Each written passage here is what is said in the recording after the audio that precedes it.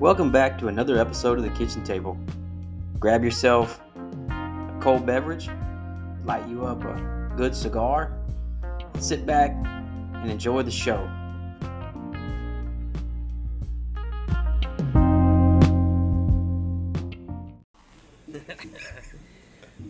Episode 14 of The Kitchen Table. This morning I have Mr. Thomas Cruz. Morning.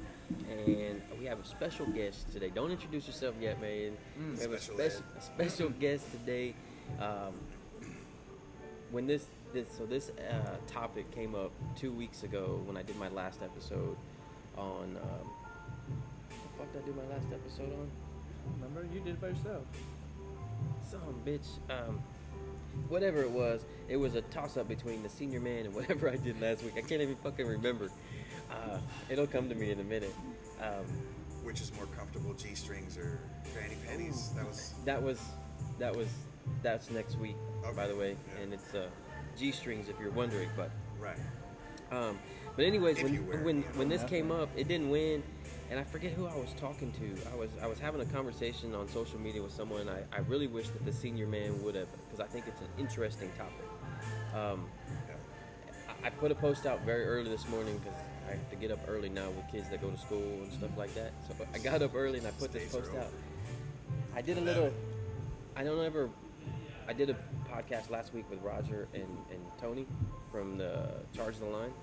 That was a cool one. Actually, we did that one on training. That's what it was. It was training. Thank you. That was last week's. It was the collab with They're Gonna Be Pissed Off. It was with Tony and Roger. But when this came up, I did a little research. I don't have an agenda. I told you before off air, like, hey man, this is just fucking. We're gonna talk. But I didn't know as I was going through that the senior man back in the days used to be called the first whip. I was like, that's a cool term. I was like, let me look into that. What's the first whip? Why is that? And so I started doing, back when the fire engines were still horse-drawn carriages, right? The first whip was carried by the captain's driver, which back then, that guy was always the most experienced other than the captain. So he wasn't an engineer. He wasn't an engineer. He was just the carriage. Chauffeur for the ship. Chauffeur. Right. But he was usually the most experienced and what they said, like the unofficial leader at the firehouse. Yeah.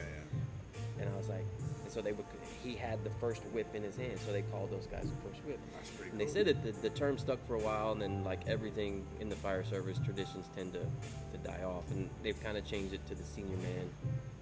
And that's why I wanted to bring it up, because I personally, and we'll discuss it amongst us three, that I think that's another tradition that's dying.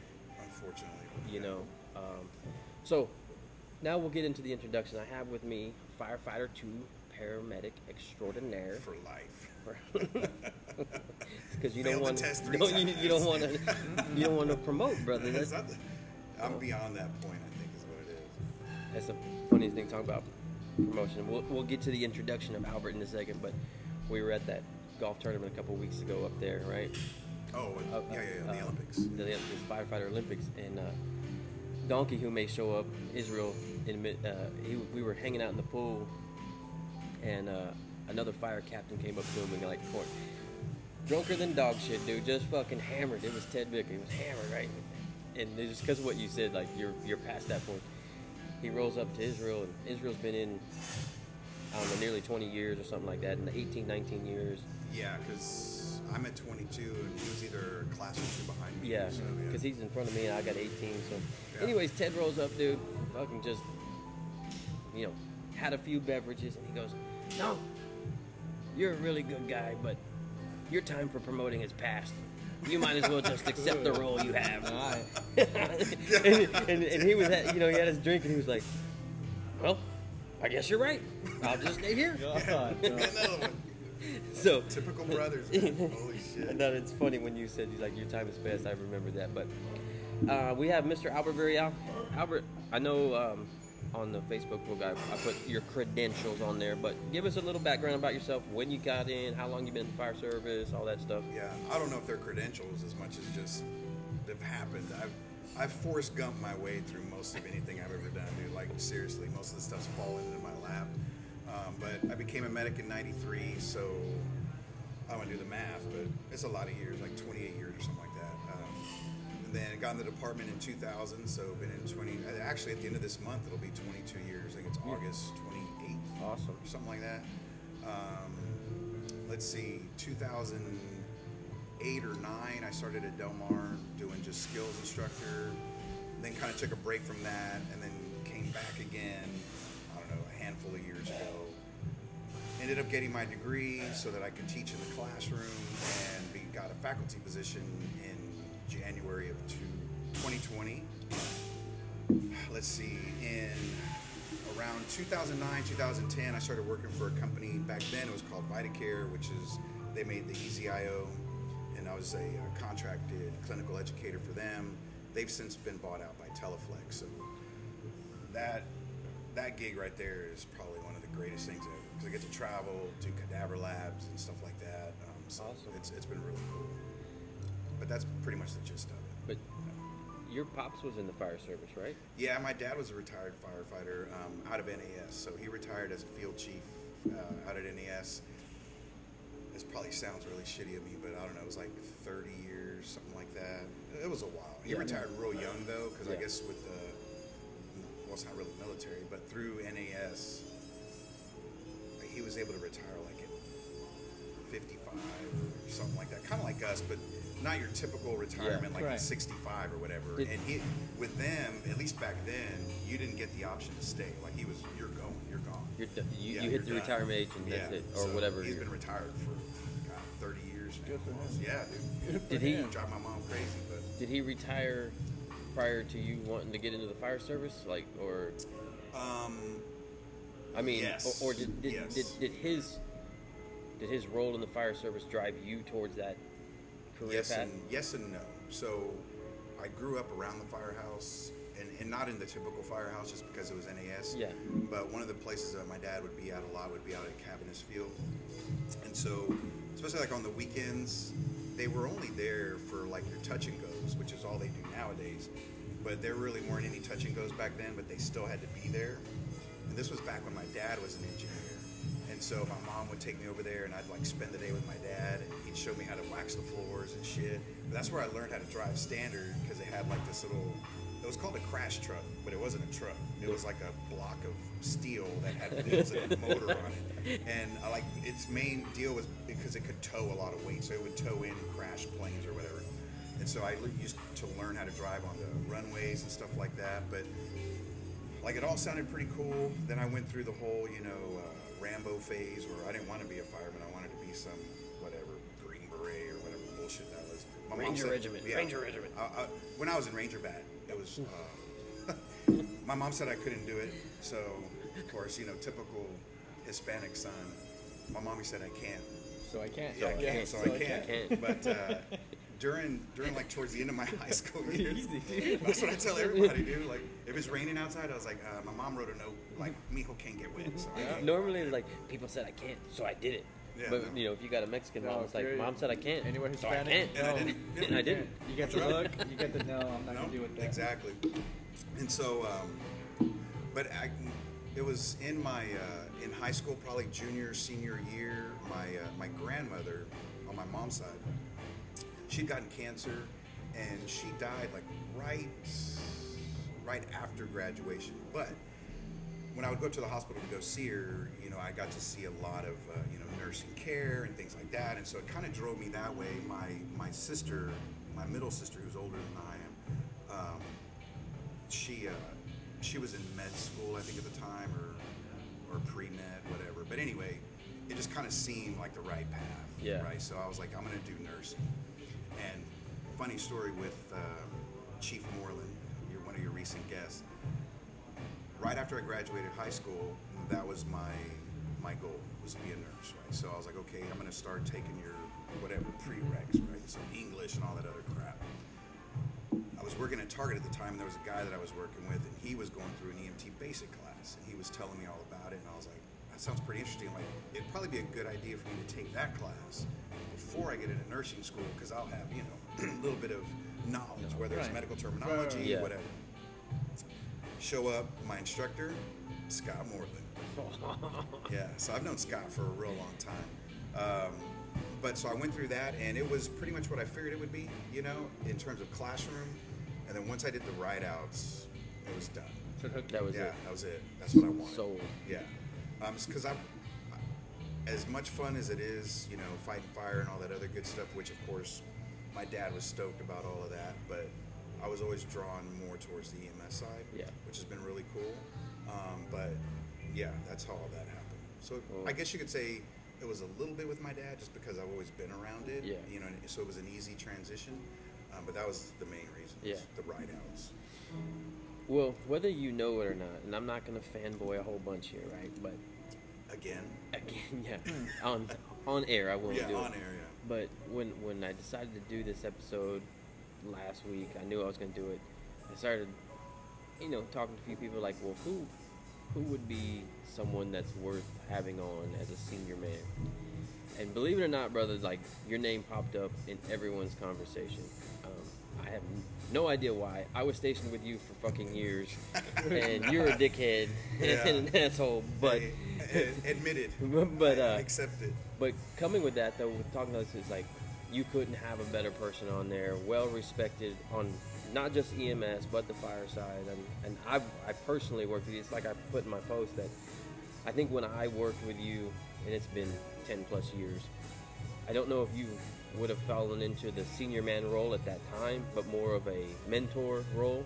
Yeah, right? I guess. Right? Yeah. And I think there's a difference between, and we'll talk about the think so. difference between, but I'm glad to have you on, and I really want right now just to get your take of, because as I was going through this, there's a definition, everyone has their definition of what a senior man is, but I want your take, like what do you feel like the definition of the senior man in the fire service is, and what their role should be? And I use the word should because it's not always Yeah. that, right? Yeah. But what should, if a senior guy listening to this, he's like, well, am I, you know, I want him to hear this and be like, oh shit, I'm not doing that. Maybe I should look into this. So what's Yeah. your definition, and what do you think their roles should be in the fire service? So, well, first of all, humbled, you know, for sure, to be thought of in that way by you. Even though I never thought I would, definitely respect you quite a bit. Just because of some of the shit we've been through.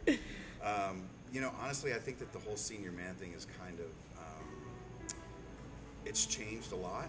I think both in definition and probably what's expected.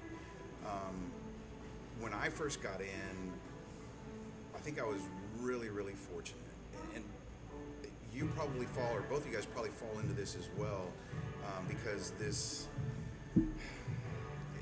shift, I don't think had really quite happened just yet. But if you look back, the senior guys that we had when we came in, back when they were rookies, okay, that was back during a time when EMS, at least for our city, was just kind of starting out. Mm-hmm. And these were the guys that were making burners, you know, every single shift. Right. Like it wasn't uncommon for them to make one or two a shift. Absolutely.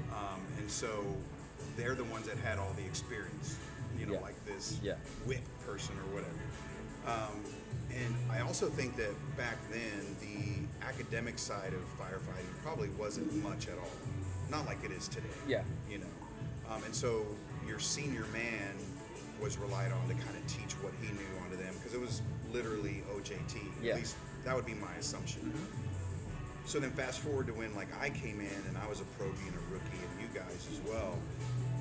While we don't make fires the way we used to, or the way they used to, that generation was still in the department. Now, granted, they were on their downhill side of getting closer to retirement, but they were at least still there. Yeah. And so whether it was, you know, talking around the table and them giving you tips and tricks and experience, or even if you just make these, you know, still alarms, or, you know, smell of something burning and it turns out to be nothing, you know, they took the opportunities to at least show you stuff. Yeah. Whether it was, you know, this is how you do this, these are the irons you should pull, all of that stuff.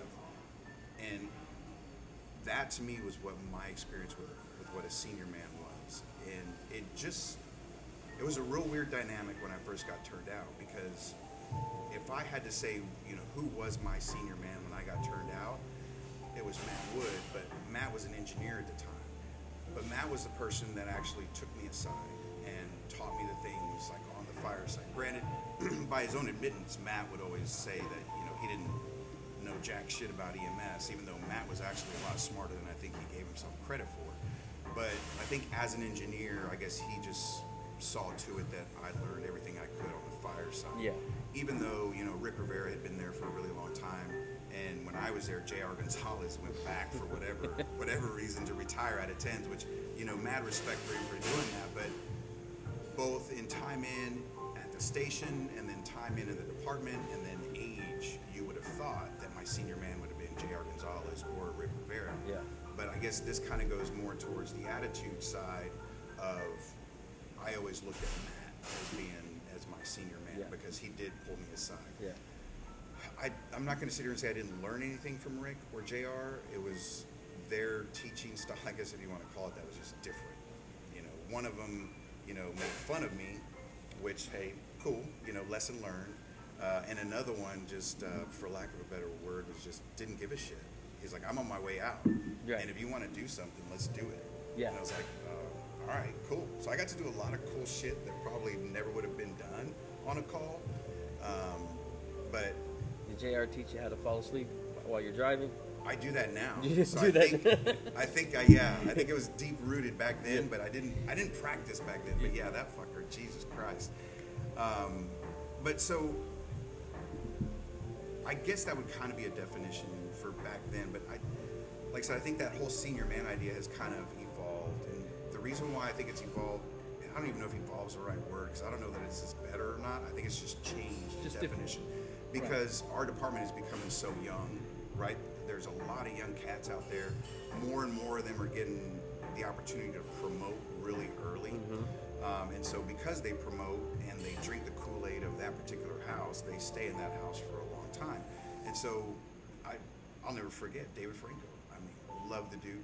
Very talented, very smart, very good at what he does. But at one point, I think it was when he was at 11s when he first got there. I want to say the dude had only been in 5 years, maybe, and he was the senior man, Sure. quote unquote. There, Yeah. But just by virtue of the fact that every other person there was a rookie, right?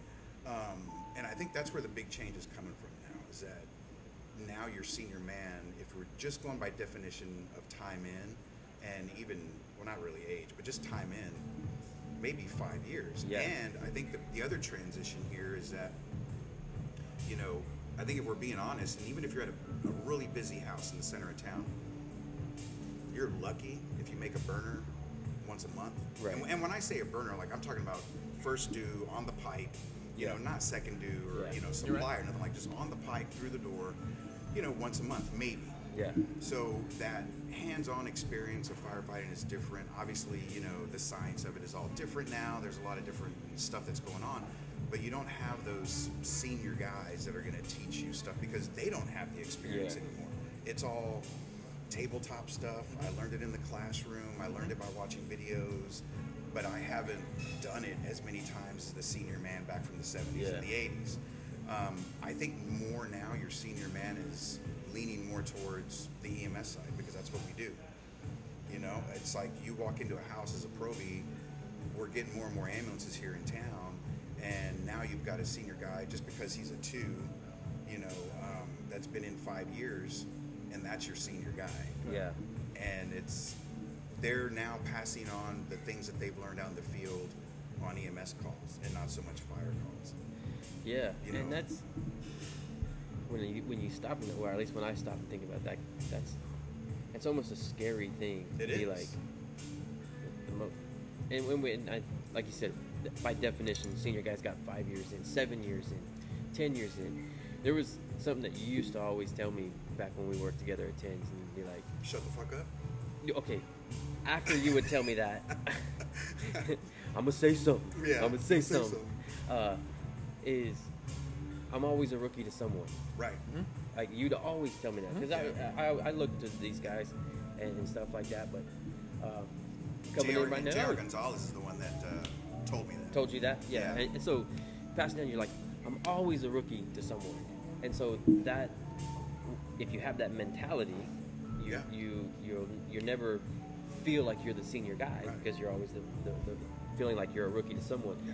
Well, just real quick, I mean, I experienced that firsthand. You know, so you know, my first tour of Tens was obviously, you know, day 1 to a little over over 6 years. Mm-hmm. Okay, so obviously nowhere senior there, and of course Rick Rivera was still there. So, and then I left, and then I think Rick left as well shortly thereafter. But I go back and I do my second tour at Tens, and I'm kind of like the senior man for sure on that shift. And then I'm like the oldest cat there, almost on all 3 shifts. Yeah. You know, and not just time in. I'm talking about age. Yeah. But so when I left Tens, like I kind of felt like I literally felt like the senior guy. I was like, man, you know what? I've got enough time in, not just years in the department, but years here at Station 10 where I've made enough calls where I feel like, you know, hey, I've got a good grasp on what's going on. Yeah. Then so I leave there, go to 15s, and I'm with Ricky Rod, and it's just like, I'm not. pick up a fucking broom and a mop, buddy, because Yeah. you're a fucking rookie all over again. So it really was like not a slap in the face, but it was like a full circle from what JR told me early on in my career, that you're always a rookie to someone, to now here I am. And at the time I think I had like 16, 17 years in.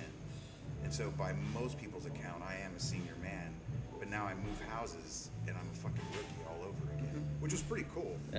But yeah, it's weird. But I think that's based upon the attitude that you take, right? Sure. Is that because there's lots of guys that I know like, well, fuck it, there's 2 senior men here. We're both gonna kick back, or I don't make it sound like senior guys kick back, but just as an example of like, well, instead of taking that attitude of like, well, I'm a rookie again, let me get in there and wash dishes and sweep up and do all those duties. And that's hard to do with Ricky Rod.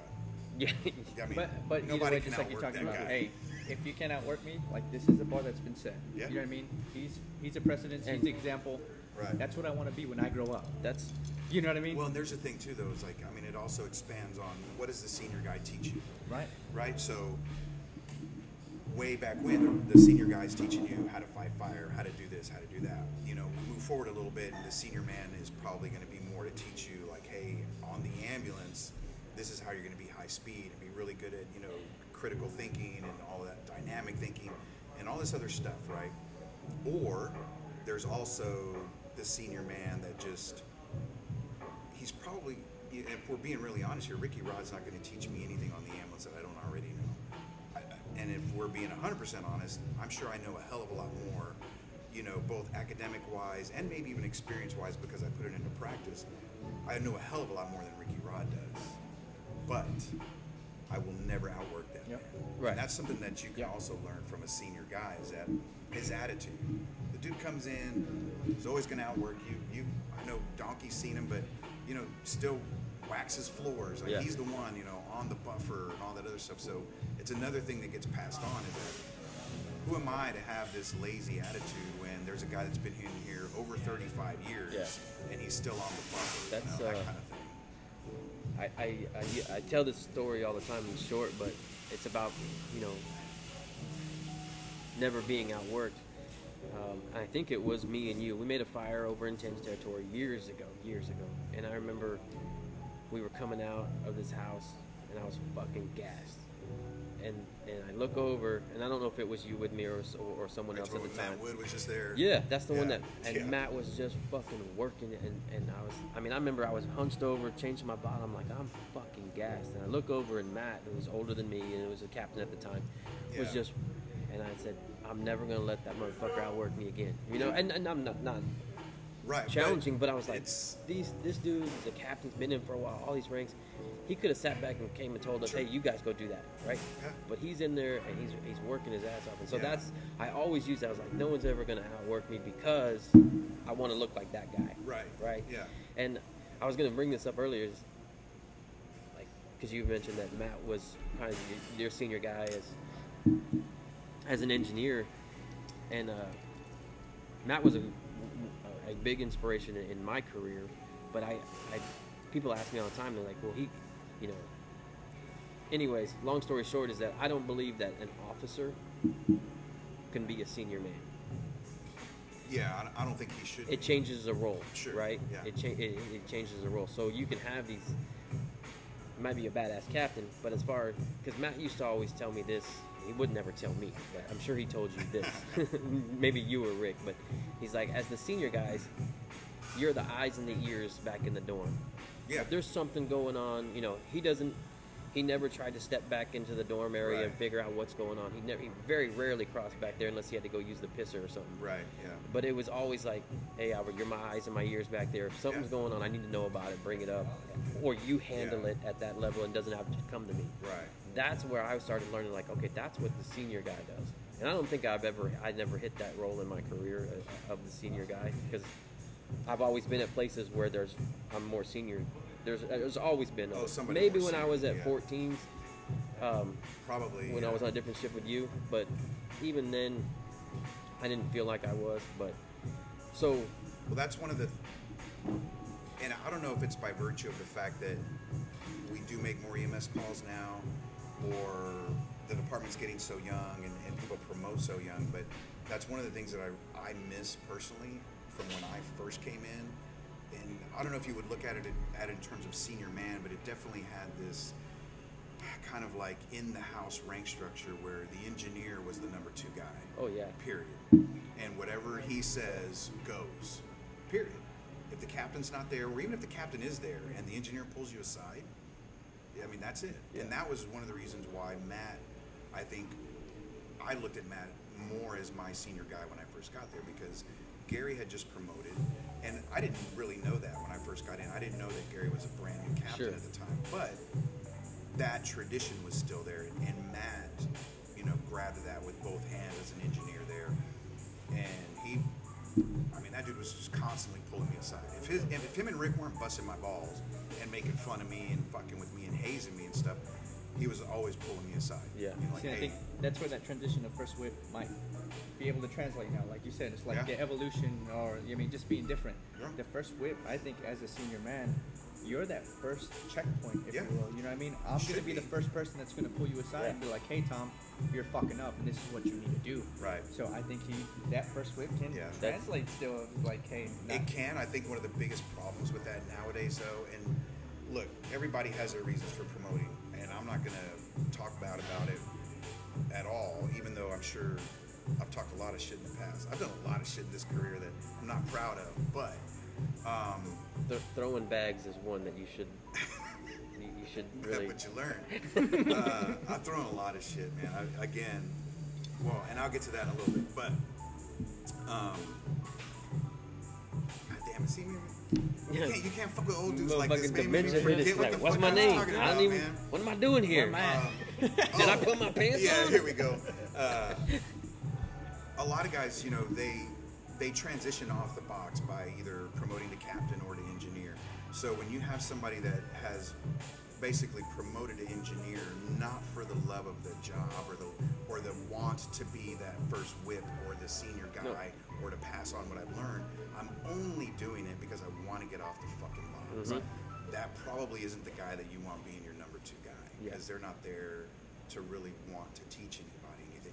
And again, I'm not saying that that's across the board. There's some really good engineers out there, but there's a I would whole say that bunch of them that it's the are majority. pretty fucking shitty. I would say the majority of. I know when I promoted an engineer, I had no inclination to ever. I didn't want to be one. I had just hit that point in my career where I was like, that's what I have to do to get off this ambulance. Right. And of course, then I did want to make captain at some point, but I couldn't do it from the position of the ambulance. So Right. I needed that break. So you gave us the definition of a senior man and the roles and how it's kind of have changed. I got 2 questions. I got more, but one is it the responsibility of the senior man to seek out the new guys and teach them, or is it the responsibility of the new guys to seek out the senior man and learn? So I think it's both.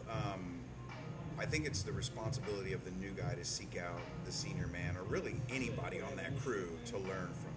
Right. Like, I shouldn't have to go grab you by the hand to teach you anything. However, I do think it is the responsibility of the senior man to find the opportunities to teach the younger guys. Like, I'm not going to go over there and show you or tell you, like, hey, of course this is way back when, but I'm not going to go over there and tell you, like, hey, every morning you come in here and you make these racks, and this is how you're going to make the rack, and make sure you sweep and make sure. No, I'm not going to do that. Yeah. Like, you should have learned that already, or maybe the other guys, the more junior guys, can teach you that. That's not. I don't think that that's the senior man's role anymore. However, if I see that there's something either on a call that you're not doing right, or that could get you hurt, or get me hurt, or whatever, or even in the house maybe. Yeah. Like if the other guys aren't going to step up and say something to you, then okay, yeah, I will step in at that point. So yeah, I do think that that is their responsibility, but I don't think it is their responsibility to say, you know, hey, Proby, welcome here, day one. Let me grab you by the hand and walk you around and give you the tour. Yeah. No. There's just, to me, that's too, I don't know, you're being a fucking pussy. Like, there's not a single thing about our job that doesn't require us to be alpha. And whether you're alpha by nature or you learn to be alpha, and you can only be alpha for a little while, like maybe while you're on a call, that's cool. But we don't have room for people to just sit there and sit in a corner until somebody pulls them up and says, hey, let's go do this, let's go do that. Yeah. So I think they need to seek out those opportunities to do that and seek out the senior man, or at least somebody else that's willing to say, hey, you know, and I'll give you a real good example.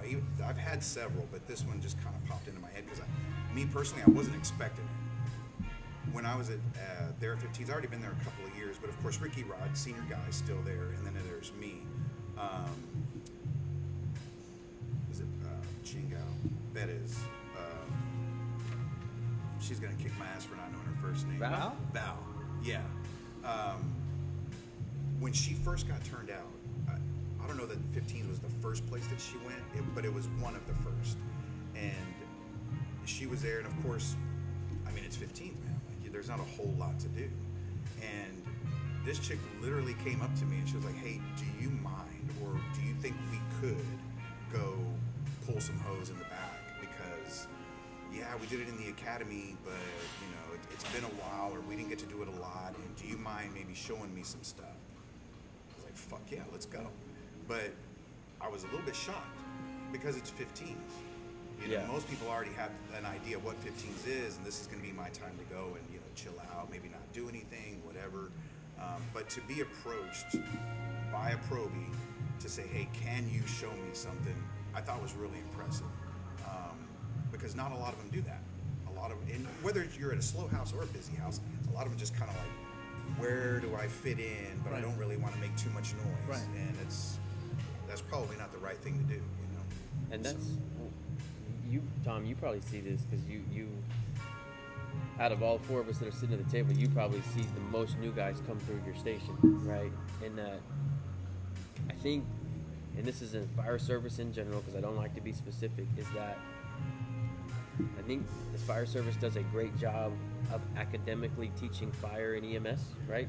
Book smart guys are coming out, but they have no clue of how station life works, right?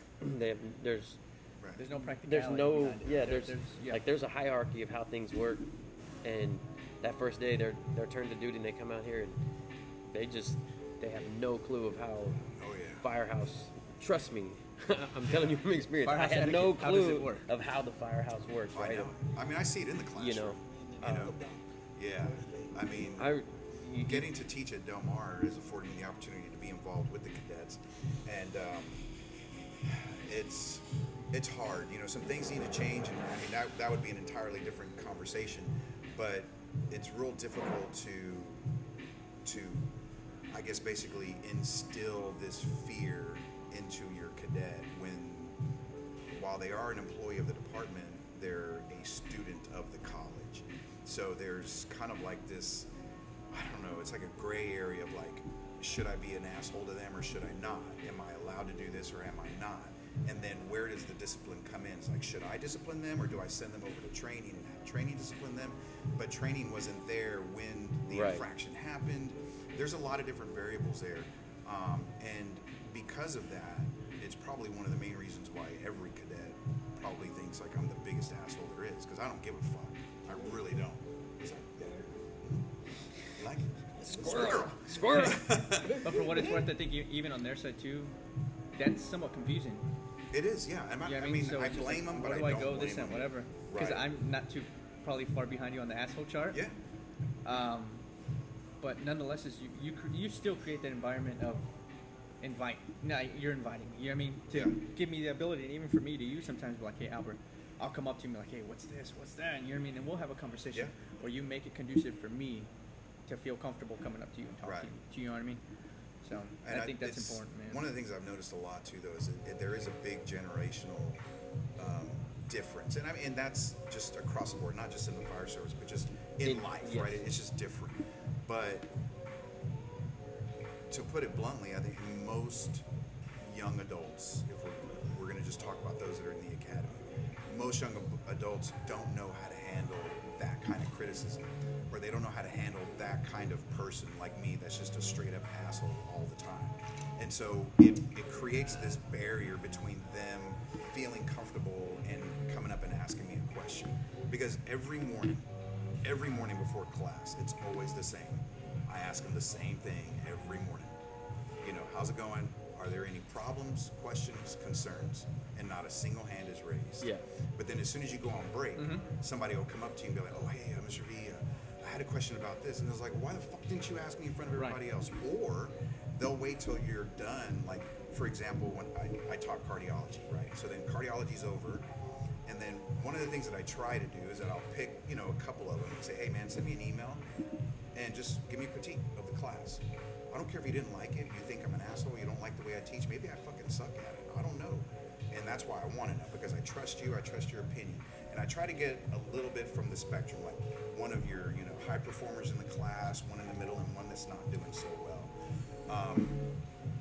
And I'm really hard pressed to get an honest answer out of it, you know. And I've done it for several academies now, and I'm not saying that I haven't gotten any honest answers out of it, but a lot of the times it's like, well, I kind of like the way you did this or you did that, but this other instructor this, and it's like, look, man, I'm not fucking perfect. There's got to be some shit that I can improve. Yeah. And I never call you an asshole yet. not to my face. Not an email. Have I? Which one? Well, I mean, because you're waiting, right? You want to know, like, if you are, you say you're an asshole. You wait, like, maybe somebody is gonna one day go, hey, dude, you're a fucking asshole up there. I honestly wish they would. Like, I would have more respect for I mean, if you're waiting, I can do it. Yeah. um, But anyway, what the fuck? I was like, are you trying to tell him that you sent him an email and called him an asshole? Like, wait a minute, did I miss something? You're waiting for some honesty out of some people, but you're calling yourself an asshole. Maybe one day somebody is gonna send you that email. Say, hey, dude. Well, that's fine, because I mean, that's the other thing too. Is like, I'm comfortable with what I am. And then Yeah. then you'll be like, hey, this dude's fucking honest, man. Yeah. He's right. Yeah. But so here's the other thing too, though, is that even though I am an asshole and I put up this really hard, I don't mean for it to be a barrier, but maybe that's what it becomes. But one of the things that I always constantly remind them about is that I'm the fucking most honest asshole they'll ever meet. I tell them exactly how it is. I don't bullshit anything. I don't, you know, sugarcoat anything. And it's not about what they're doing wrong. It's about the reality of how it's going to be when you get out on the street. Yeah. And I always try to back that up with the fact that, and I say this a lot, but it's like, look, there are a lot of things that I am not proud of in my career.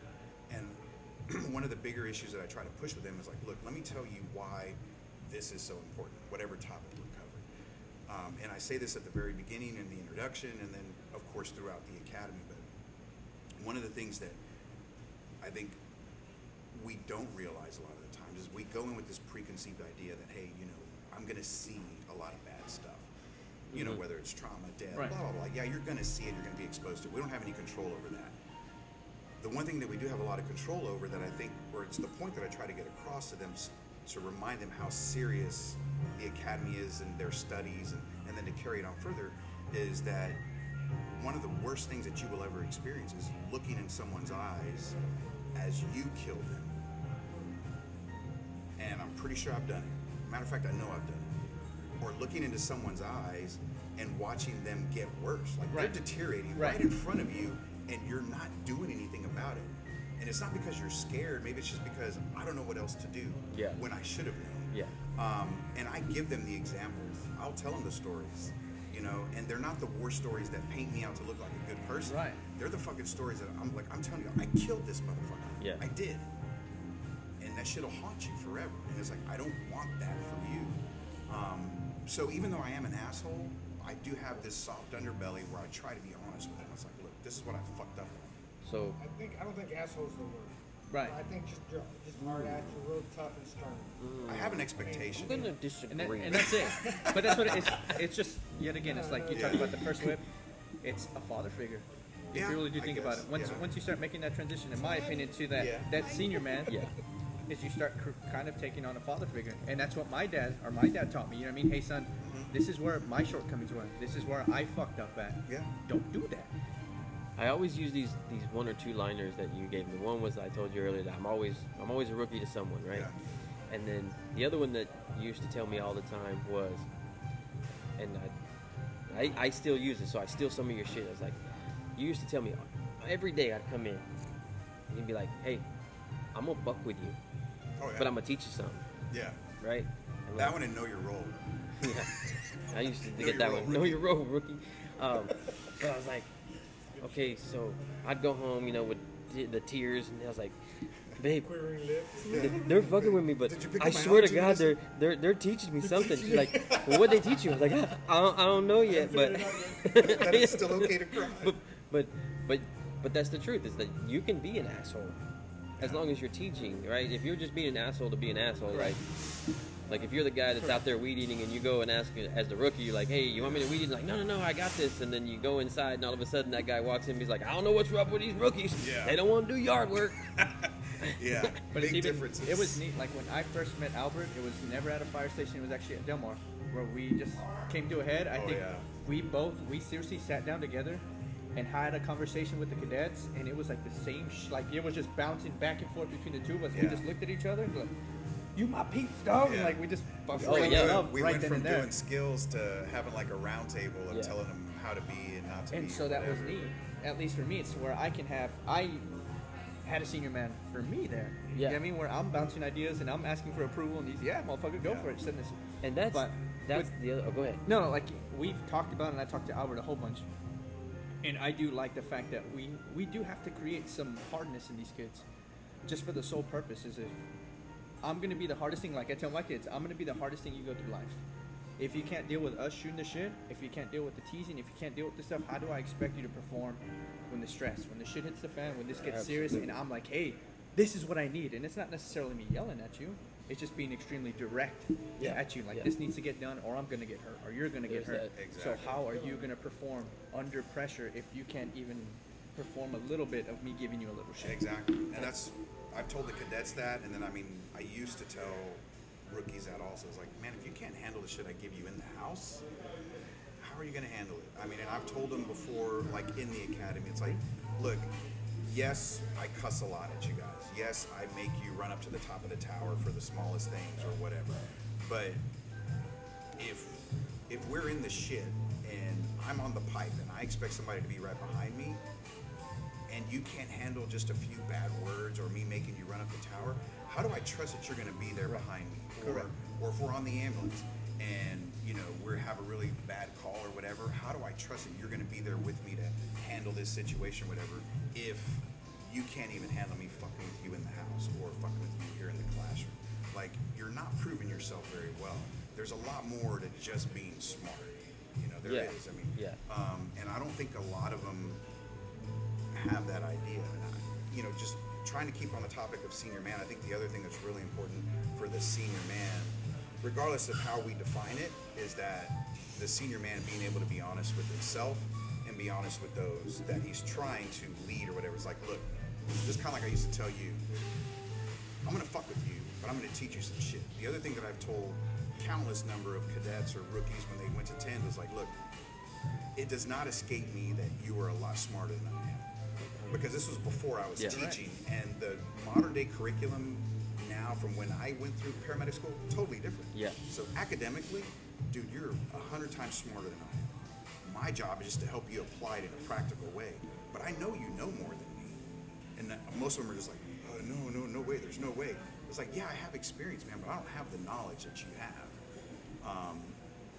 And I think that that's where maybe some senior guys nowadays probably fail to recognize, because they want to hold on to that senior guy and their experience, and it automatically makes them better, and it doesn't.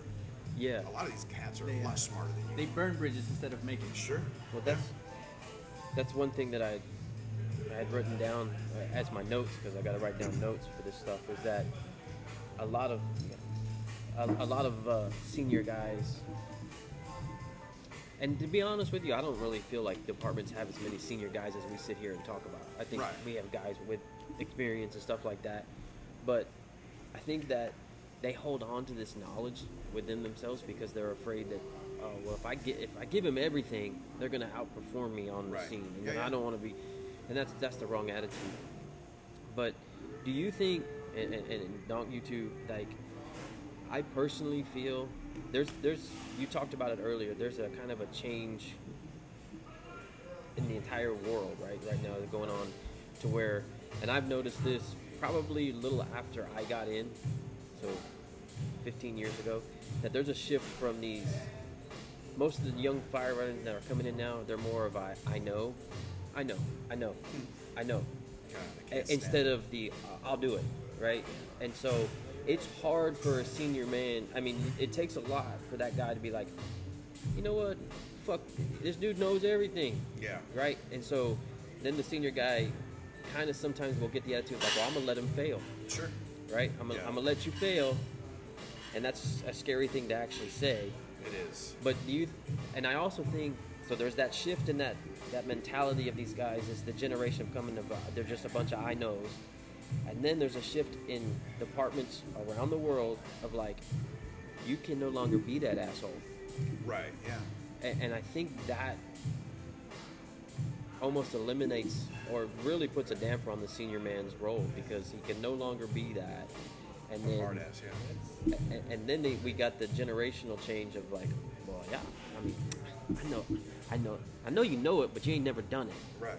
So, Or, yeah, is that a or real? you- Y'all see that? Is that a real thing? 100%. A lot of these cats come from where like someone ex-military, someone wherever they came from. They were somebody wherever they were. They're supervisors, out in the whatever it was. Guys were pilots, who did whatever it is. Come in here, man. Good shit. You're bottom of the totem pole, man. You gotta The climb dirt up. that came out of the hole that they put the totem pole in. That's what I was told. Got that right. Got that But right. and then some of them don't realize it until they get someone, they come to a state where you get somebody like Albert, that's hey man, just slow your roll. And then it's just a different approach to them. They gotta come here and it's like what I was saying, when you're somebody somewhere else, you're here, man, you gotta earn it. You gotta earn your shit. Yeah, I think one of the bigger things that I've noticed, just generationally speaking, it's when I was younger, and I know you guys are a lot younger than I am, but even for you guys, I'm sure, just the generation in general, when we were small and younger, it's like, hey, go out, go play, don't come back till it gets dark, and you, regardless of where you lived, it didn't matter because we were all over the fucking city. That I had friends that were dirt fucking poor, and I had friends that were middle class, and I had friends that were rich. Not very many rich friends, but a few. Yeah. But exactly. But we got to experience this diverse culture, right? Yeah. Just within our own city. Like I kind of knew how things worked from my poor friends to my middle class friends to my rich friends, and so I had that experience. And so I think when you transition, or not transition, but when you pick something like public service, for example, and we deal with the public, we have to be able to deal with people from every different socioeconomic background there is, right? And I think that's probably, I don't know that it's a problem, and it's not even their fault, but that's one of the things that this newer generation is having a problem dealing with, because way back when, in the 70s, 80s, whatever, most guys that became firemen were just your blue-collar guys. Hey, I'm used to manual labor, I'm used to doing this and that, so yeah, buffing floors and scrubbing toilets and getting under fire trucks with bar saw and cleaning it after every call, like, that's just run-of-the-mill Yeah, shit. And and OJT was a big thing, right? Nowadays it's academics, and it's a good thing, but when you consider the fact that when you look at the academy as a whole, all right, it is a fucking microcosm of our entire society. We've got guys in there that have a background with like master's degrees, guys that come from corporate America, and all of a sudden they've had this office job, and now they're sitting in an academy to be a fireman to work with the public. Yeah. I'm not saying that it's impossible. They're very intelligent. They do very well in the classroom. But just as a whole, most of our cadets, it's like they lived in a bubble and now they're finally venturing out of the bubble, but they're doing it in a way that it puts them smack dab in the face of the public. And I don't think they know how to do that as well as like we used to, Yeah. you know, because they're only used to these kinds of people, or they're only used to this socioeconomic background or whatever. And I think for some of them, it's a hard transition. Do you, it falls into what I was going to ask you next, do y'all think that it kind of goes back to attitude? I found that, and I think it has to do exactly with what you said, that most guys that flourish, whether you're a senior man or not, in the fire service in general, it's because you have the attitude that the fire service is bigger than any individual. Yeah. Right? For sure. And I think that a lot of the, and I hate to pick on them, but it is what it is. I think a lot of the newer generation is more of a me. Oh yeah, of right? course. Well, that's how they were brought up. Yeah. And so when they have the attitude of like, well, I don't give a fuck really about the fire service in general, I'm just going to take care of me, that, I mean, they can still do a good job, and they will take care of themselves. There's a select few who come in here and they're still kind of, they want to do well, and they're smart, and they don't want you to know what they did before they got here, and they're great workers, man, and they want to earn, they want to earn. Yeah. The majority of them are like you're saying. I think a big problem with a lot of them in terms of like the attitude that we're talking about is that they're, I don't know if they're expecting it, they probably are, but they're expecting this job or this world that we live in and that we work in to be a lot like their world was outside of it. And what I mean by that is like they expect the same instant gratification that they got out here to be here as well. Sure. And most of that instant gratification stems from just technology. And yeah, technology is a part of our world now too. You know, fire engines and trucks and all that other stuff are more technological. A lot of the equipment we have on the ambulance are a lot more technological. All of that's great. But at the end of the day, if you don't know where the streets are in your district, you're going to get fucked. Yeah, we have Google Maps and MBTs that tell us where to go, but if those aren't working one day, then what? Yeah. Or, yeah, in the classroom or even in the firehouse, I can Google any, you know, medical condition I want, and I can have an answer instantaneously. But when I'm in the shit and I'm in someone's house and they don't have electricity and it's dark as fuck and I don't know what the fuck's going on, do I have the time to pull out my phone and Google something? No, it takes a certain amount of dedication and this right attitude to say, hey, you know what, I want to do better so that as a whole, as a group, you know, we can do better. Yeah. And they have to kind of take away from this individualized mentality. Because, I mean, fuck, even the games they play nowadays, it's like, yeah, well, I play this game and I play with like 5 other people. It's like, yeah, fucker, but they're in a different city. Yeah. Or a different country. You've like, never even you're met in them. your room by yourself. So it's still an individual thing, Yeah. even though, you know, it's like, oh my God, it's crazy. And again, it's not necessarily their fault. It's just the world they're growing up in. But it's having to find a way, I guess, staying on the topic of senior man, of trying to create, I guess, maybe a new modern senior man that kind of helps this paradigm shift from old school blue collar worker kind of ways to this new modern day era of, man, we've got all these guys with master's degrees and shit, and now they're working out in the streets, and this different attitude in the house, like, don't hurt my feelings or whatever. Rookies that are younger than our own kids. Right. Exactly. Yeah. Yeah. I mean, I got kids older than that. there's people in our department right now where I ran into them. I'm like, oh, your dad's also in. Yeah. Like, their kids are in Oh, at the same time.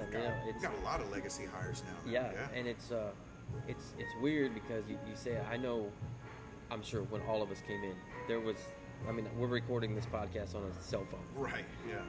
I think I had a flip phone.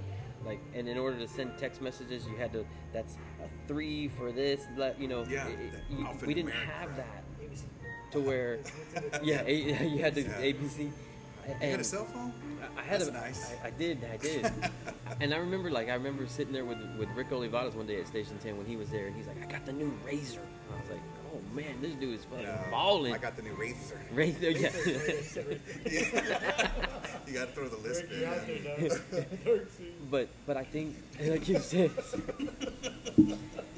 technology and the new generation, it's changed the role of the senior man in itself, in that role. But I posed the question this morning on the Facebook. Can that role ever go back? Can it ever go back to where it was 20 years ago when you had your...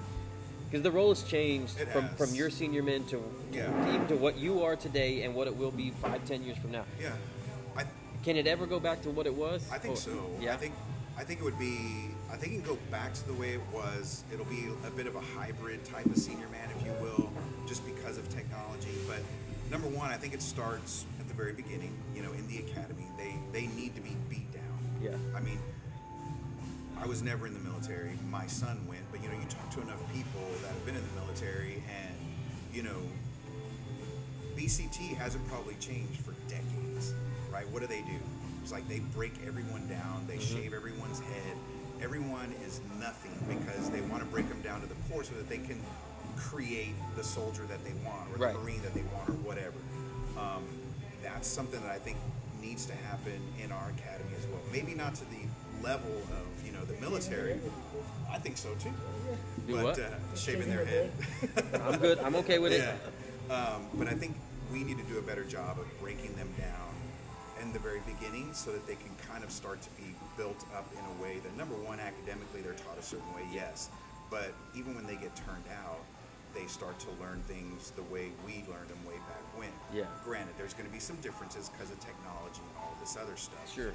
But I think that needs to happen first and foremost. And when I do my introduction at the very beginning of the academy, that's one of the first things I tell them. And that's probably one of the first things that slaps them in the face that they don't like, but it's reality because I tell them, like, look, I don't care who you are, what age you are, what race you are, what religion you are. I don't give a shit if you worked in another department. I don't care who your fucking mommy and daddy are. Here, you ain't shit. A lot of you probably have mommies and daddies that told you, like, oh, you're the greatest this, and you're so special, and you're so good looking, and oh my God, you're wonderful, you're wonderful. Here, you ain't shit. Yeah. You're a fucking cadet to me. None of that other stuff matters. And it kind of, at least for myself, I try to put them all on the same playing field. But so from there, I think if they get turned out with that attitude, then a senior man has a better opportunity to kind of mold them, if you will. Sure. But then the flip side of that is that, do we have enough of those senior men out there now? Because there was kind of like this time frame where shit just kind of went to shit. Yeah. You know, it's like things didn't get done the way they used to get done. I mean, we've all seen it where rookies come to the house and it's like they're just sitting around waiting to be told what to be done. It's like, dude, it's morning. Like, fucking clean a bathroom. Pick up a fucking broom. Yeah. But if you don't tell them, they're not going to do it. It's like, when did that happen? I don't... So, you know, I've got do guys we have in enough there, senior men out there to do it now? I don't know. and that I don't know either, because I love, you know, I was going to ask Tom before he had to leave. I was like, he's got a very young crew. I mean, by the definition that we did earlier in the show, of course everyone has a senior man because someone, oh hey, I'm 5 years in, I'm the senior guy, everyone else, okay, cool. That by definition you are, but I don't think every station has a senior, and I'm using air quotes, man in that role of... Well, and it's interesting that you say that because, you know, speaking of the different times that I was at Station 10, so I was there the first time, left, and when I came back the second time, you bring up a really good point in that even though you have guys that have been there for a while, do they want the responsibility as senior man, or can they even do it? And I'm not saying that they didn't want it or they couldn't do it, but I remember when I went back to Station 10, the crew that was there was a rookie, fairly new, and then the other crew, if I'm not mistaken, they were there when I left, or they were just getting there, so they'd been there for a while. So by all, you know, definitions, they were the senior guys. Yeah. I show up, and I'm kind of looking around, you know, the first few shifts, and things have changed a little bit, and I'm kind of asking, like, hey, what's up with this fucking rookie? Like, why isn't he doing this? And why isn't there a fresh pot right now? Like, there always used to be a fresh pot, and there's no fresh pot, and he's fucking just standing over here, and they're like, well, dude, like, we were waiting for you to get back. We heard you were coming back. We were waiting for you to get back. Like, we were waiting for you to say some shit to him. And I'm like, why the fuck are you waiting on me to say some shit to him? Like, that's fucking stupid. Yeah. Like, you guys should have had this handled a long time ago, and you're waiting on me to handle it. Like, so you have to have the senior guys that want to do it, that can do it. I guess maybe care enough to do it. I don't know, but it's I agree with you. I don't think in general that there's enough of those guys that want to do it. Maybe want's not the right word. I just don't know. I don't even know if they know how. Because if you weren't in your career, if you've never seen that, if you've never been exposed to that, and be like, oh, that's how I'm supposed to do this. I mean, you'll try.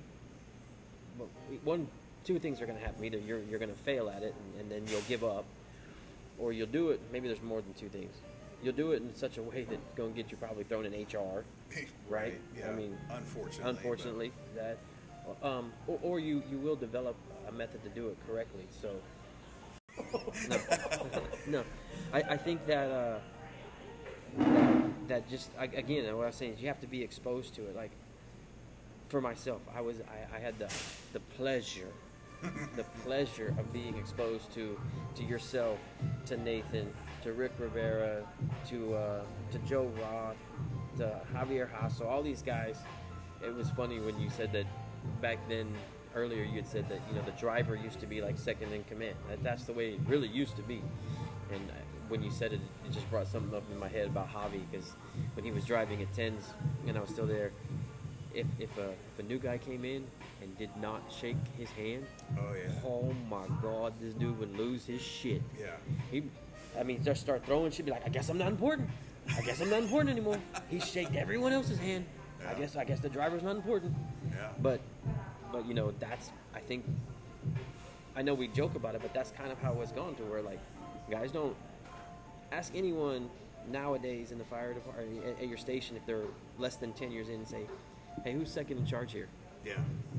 And they'll be like, I don't know. me? Yeah, me. I am. Yeah. You know? Yeah. And there's nothing there's nothing written down in any policy that says that the engineer is, but it's tradition. It's always been that way. First whip, go all the way back to that, you know.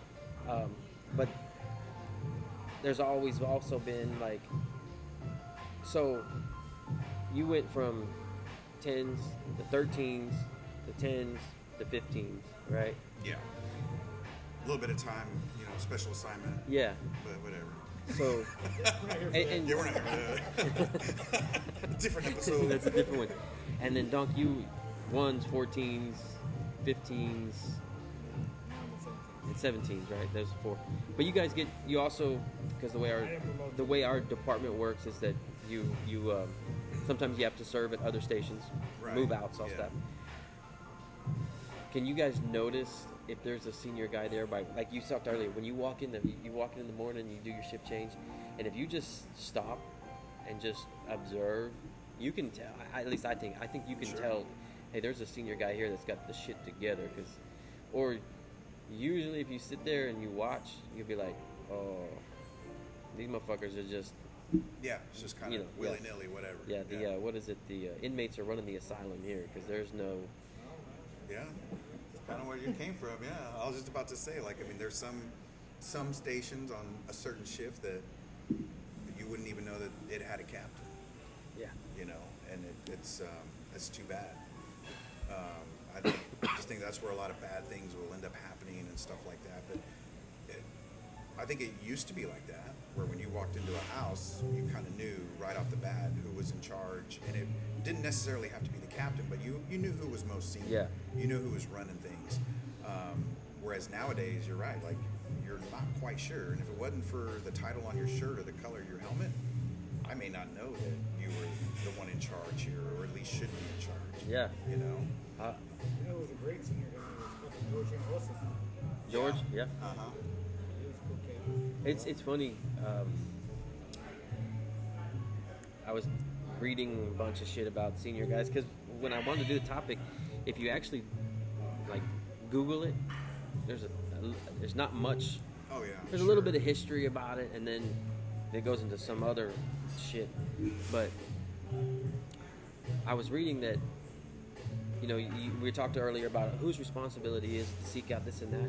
But as I was reading, it was like most senior guys, like if you walk into a station, you want to see who the senior guy is. It's usually the guy that's, like you said, he's either doing the cleaning or he's already on the truck. He's checking out the shit already and all to himself. Like Yeah. he's got no one around him.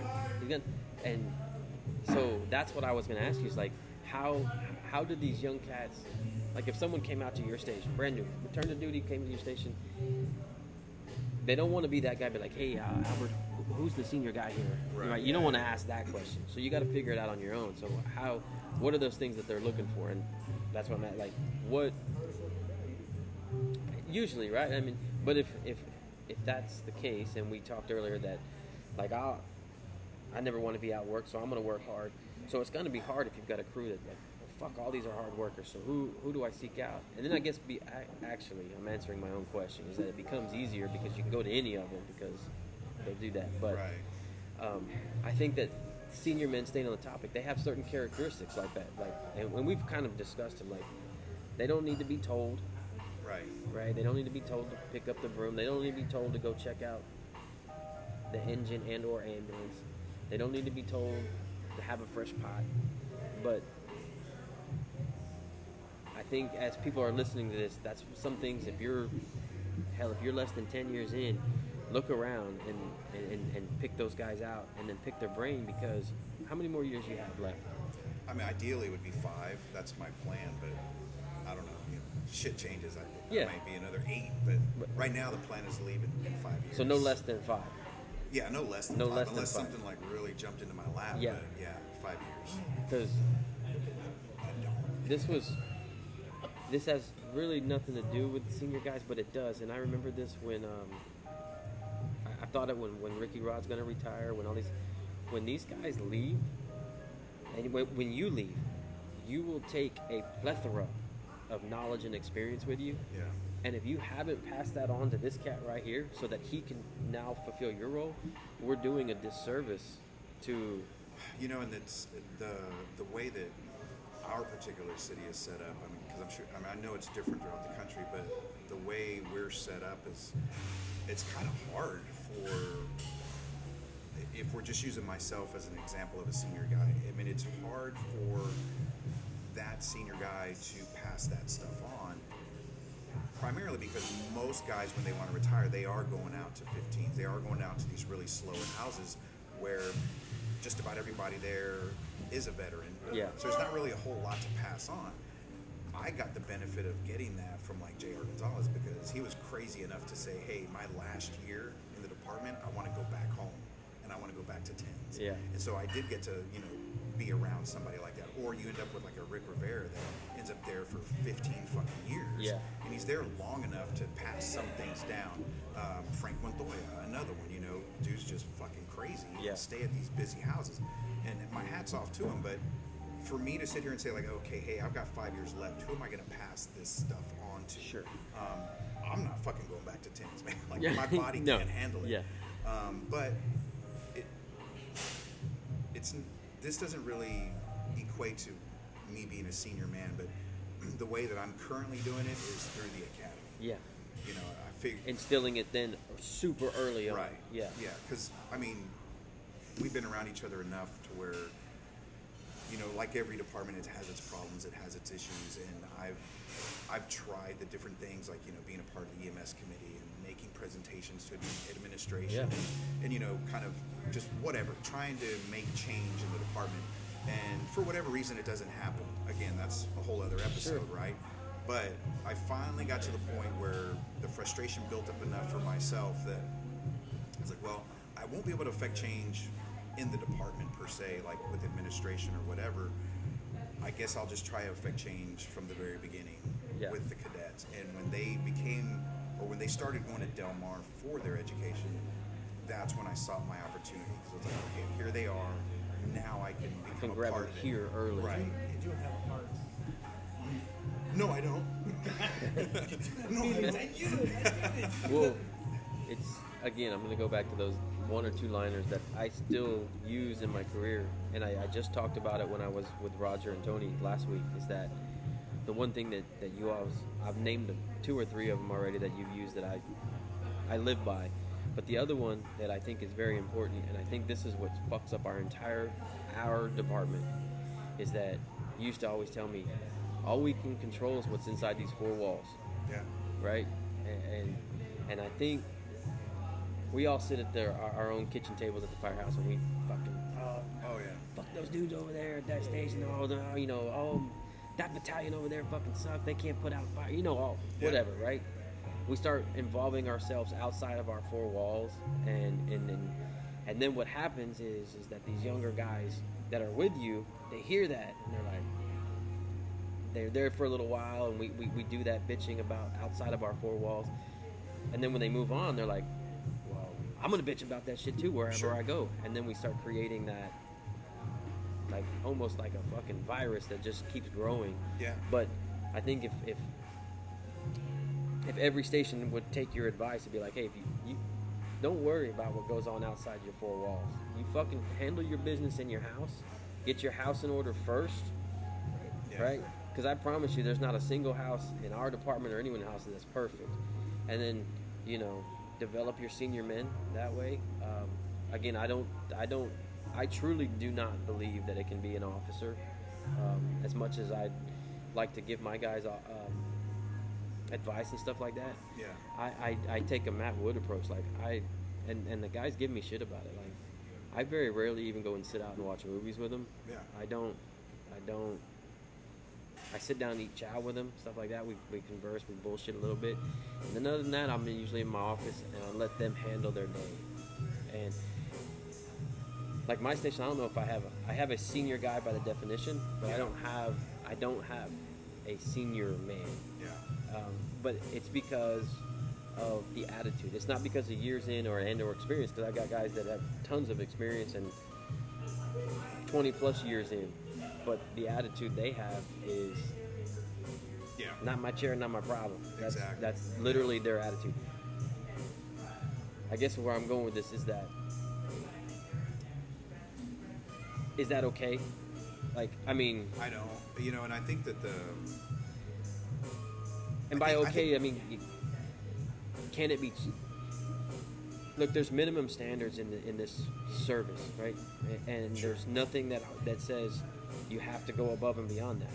So with these guys, it'd be like, hey, not my chair, not my problem.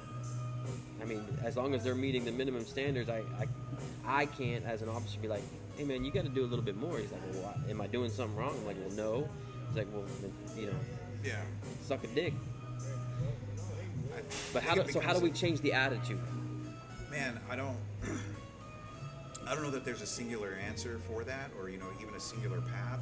But I'll go back again to Matt Wood, and I don't even know if Matt knew he was doing it. Maybe he did, but I think in general, when we're talking about senior guys, the captain does have to play a role in it. I agree with you. The captain should not be the senior man, but one of the things that Matt did do was, if I were to call myself the senior guy back then, he created it. And number one, he made it very clear to the crew, or when anybody new came in, like we got a new rookie or whatever, it's like, look, I'm y'all's captain, whatever, this is your driver. However, if there is anything that involves EMS, because it was almost like we had two senior guys, sort of, but his driver was in charge of the engine. Yeah. And so I went through a few, but I know it was Gravel at one time, and then Joe Roth was there, and then Travis Ward right before I left. Oh, okay. Right. But, so because he also had Javier Hasso, right, Tony Pettis. Yep. He went. I went through a few as well over there. So. Yeah. But he made it very clear. He made it very clear to me first. It's like, look, he would tell me straight up. He's like, Albert, I really don't give a shit about that ambulance. In terms of what happens on it, he goes, those shit y'all do nowadays, I don't know anything about. He goes, I'll do anything you want. He goes, if you want me to do CPR, I'll fucking do it. He goes, I'm just a worker for you. He goes, but anything that happens on that ambulance, and then here in the house with these rookies, I'm leaving that up to you. Yeah. So he gave me that responsibility, but he didn't just give it to me and then say, here, go figure it out. He made sure that the crew knew, number one, like, hey, Albert's going to be the one that takes care of your stuff. If you have a problem, you talk to him, or what he says goes, that kind of thing. And I don't know why. I don't know if it was the crew, the environment, what, but it just fucking worked. And then the other part of it, too, was that how do you get more out of your senior guys? I think it kind of goes in with how do you just get more out of your crew, and hopefully your senior guy kind of, steps up as well. But one of the other things that Matt made us do was like teach little classes. Yeah. And he started with me, and so I guess it kind of instilled this senior guy thing. But it was like, hey, our next shift you're going to teach a class. Yeah. I was like, all right, Matt, what do you want me to do? He was like, I don't care. I don't give a fuck. You're teaching a class. And I was like, okay. But he was like, it'll be EMS related. He goes, we'll take care of the fire stuff. He goes, but you're teaching a class next year. But it gave me responsibility, and it gave me some ownership in what was going to happen there or whatever. And then that continued on with the other guys. Okay, hey rookie, next shift you're teaching a class. We don't give a shit what it was. I guess I never really thought about how it's created from that position, from the officer position, how it's created that way. I mean, I think that if you give them more responsibility, even if they don't want it, but just say, hey, look, we need to learn more. We're going to do this, but I want you to teach it or whatever. I mean, because Matt knew his shortcomings. Yeah. His shortcomings were on the box or, EMS stuff. So he was like, let me give it to this person. Yeah. I mean, you can find something in everybody that they're experts at. I mean, look at, is it Danny Vasquez, the one from Kingsville? Yeah. Right? The class he gave was on the different names for street drugs, which is like, all right, cool. I mean, because it is important to know what they're talking about when they're like, hey, what do you want? And they give you some weird fucking name. That would be the guy I picked to do that.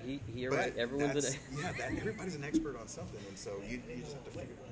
Yeah, wet, ill, like all that stuff. Yeah, that's what I am right now. Yeah. Listen to Albert talk. Well, me too, but thank God I'm wearing a diaper because I'm wet for a different reason. But not to make it all about Matt, but because you brought him up, and it has nothing.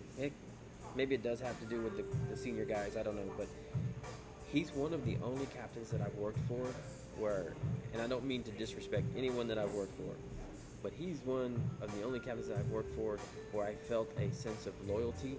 Yeah. To where I almost felt I didn't leave there because I didn't, like, literally, and maybe this does go back to what you were talking about, like, I never wanted to let the dude down. I never wanted to, like,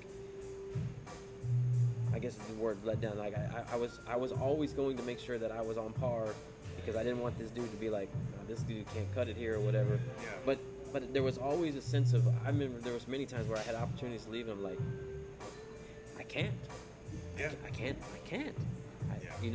And he did instill a lot of that through you guys, and then y'all instilled it through us that came after you guys. Yeah. But I do think that, and and everyone that's talked to me, and I've talked to you, both of you guys know, like, I am slightly jaded with the whole department. I mean, there's things that I dislike, and it's changed my view. I was like you, again, going back to stuff y'all taught me, was like, you were part of the EMS committee. Y'all were heavy in the union at one point, and then I remember asking you guys, you and Rick and Nathan, you're like, hey, it's just your turn. Yeah. Y'all done your role. It's your turn. So I remember going through my turn, and now people ask me now, like, hey, how come you're not involved in any of that anymore? I'm like, because it's your turn. It's not my turn no more. Yeah. But you guys passed it down to, like, hey, right. Y'all never gave me shit about being part of the EMS, even though it probably in the back of your mind you're going, man, this young cat, he's gung ho, but he ain't gonna change shit because you've already been there, done that, and didn't change, right? But you at least allowed me to go through that process and learn on my own of, like, yep, the same shit that you guys were battling 20 years ago is the same shit that they're battling today. Right. You know? So I do appreciate that from all of you senior guys. I do hope that we can develop more, but again, I'm going to go back to it. I think that the service in general doesn't allow, like, you're a dying breed, bro. I'm just going to say it. Like, you are a dying breed. The way that you conduct yourself in a very professional manner on scene, I never once ever saw you. We rode the box a lot together. Show up with your fucking, like, shirt nasty untucked, pants in your boot. Like, it was always very professional. Always treated people with respect. going back to another lesson I learned from Albert. This is what this whole. I'm gonna change things. When they deserved it. So that's what I'm saying. I was like, he was always very, very professional to the patients up until he was disrespected. And I'm gonna share a story because this is what got me in trouble one time. It's like, you know what? You're gonna be nice to all these people until they disrespect you, because that's what Albert taught you. And this one time I went into this house. I was over at 14s already. I'd left, but I took all this stuff with me, and I was trying to be nice to this patient, and this patient spit on me, and it was on. And I thought that I had a partner with me, so I said, "Well, fuck it," and I started fighting with the guy. Of course, it was wrong. I was wrong. Like you said, we're not proud of things. Little did I know, in this 900 square foot house, there was 16 motherfuckers in there. And they came out of the woodwork, dude. And I was riding with George Rivera. Yeah. And so I'm yelling for George. They had knocked my radio off. And George is in the ambulance. He's like, I thought it was a dog bite call. It wasn't even going to get down. He eventually made it in there, but it was just a funny story. But going back to there's a lot of things that, like I said, you're a dying breed. You too. I don't want to, you guys are, and it saddens me because you'll leave before I do. It saddens me to know that you're going to take all that stuff with you and not be able to pass it on. Yeah, my hope is that I can pass on as much of it as I can with the academy, but I don't know that will truly be allowed in its entirety. Yeah. I think some things have to change there. One of the things that I think is important about this whole senior guy conversation or whatever is that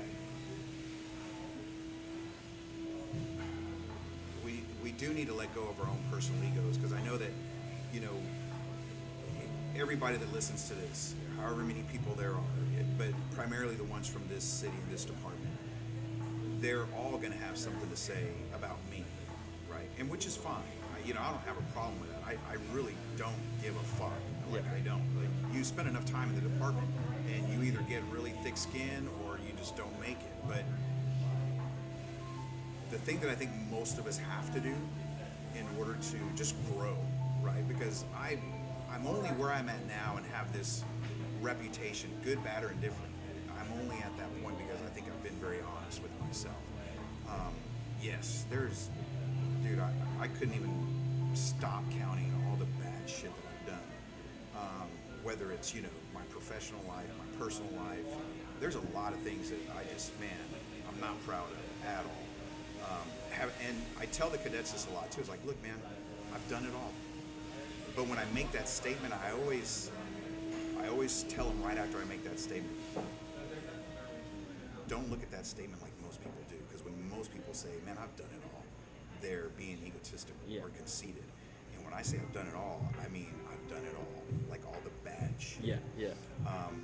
And I talk, or I give examples of so many of the bad things that I've done, that there was one academy class that, in the very beginning when I asked, like, are there any problems, questions, concerns, whatever, they're like, yeah, do you have, like, any good stories about yourself? And it's like, because, but to me, the good stories, like, those are easy to learn from. Yeah. Most guys don't want to talk about the shit that they fucked up with. And I don't have a problem with that anymore. Yeah. Now, did I have a problem with it years ago? Of course. Like, I'm like anybody else. I'm not going to admit to this, that, or the other. And I think that that's where most senior guys probably could make some improvement, is just being able to come straight out and say it. Yeah. Like, yeah, you know what, man? I used to do this. I used to dodge calls like a motherfucker. Yeah. And I'm talking about me now. I dodge calls like a motherfucker. Sure. I've probably talked to people out of going to the hospital that didn't need to be talked out of going to the hospital. I've done all of the bad shit that most people talk about. I laugh because that's the other thing that he used to tell me. He was like, I've dodged more calls than you've made, rookie. Exactly. Well, that's what JR told me. So I passed that one on from him. But, all of it. Yeah. All of it. I've done it all. But I think in order to teach somebody something and pass those things on, you need to be able to first come out and tell them, like, look, dude, I've done it. Yeah. I'm going to tell you right here, let's just take something as off the wall as just refusals, okay? Because we all do it. We all get it. And that could be a whole other conversation. But I probably need to start off the conversation with, look, man, I've talked a lot of people out of going to the hospital that probably should have gone. Sure.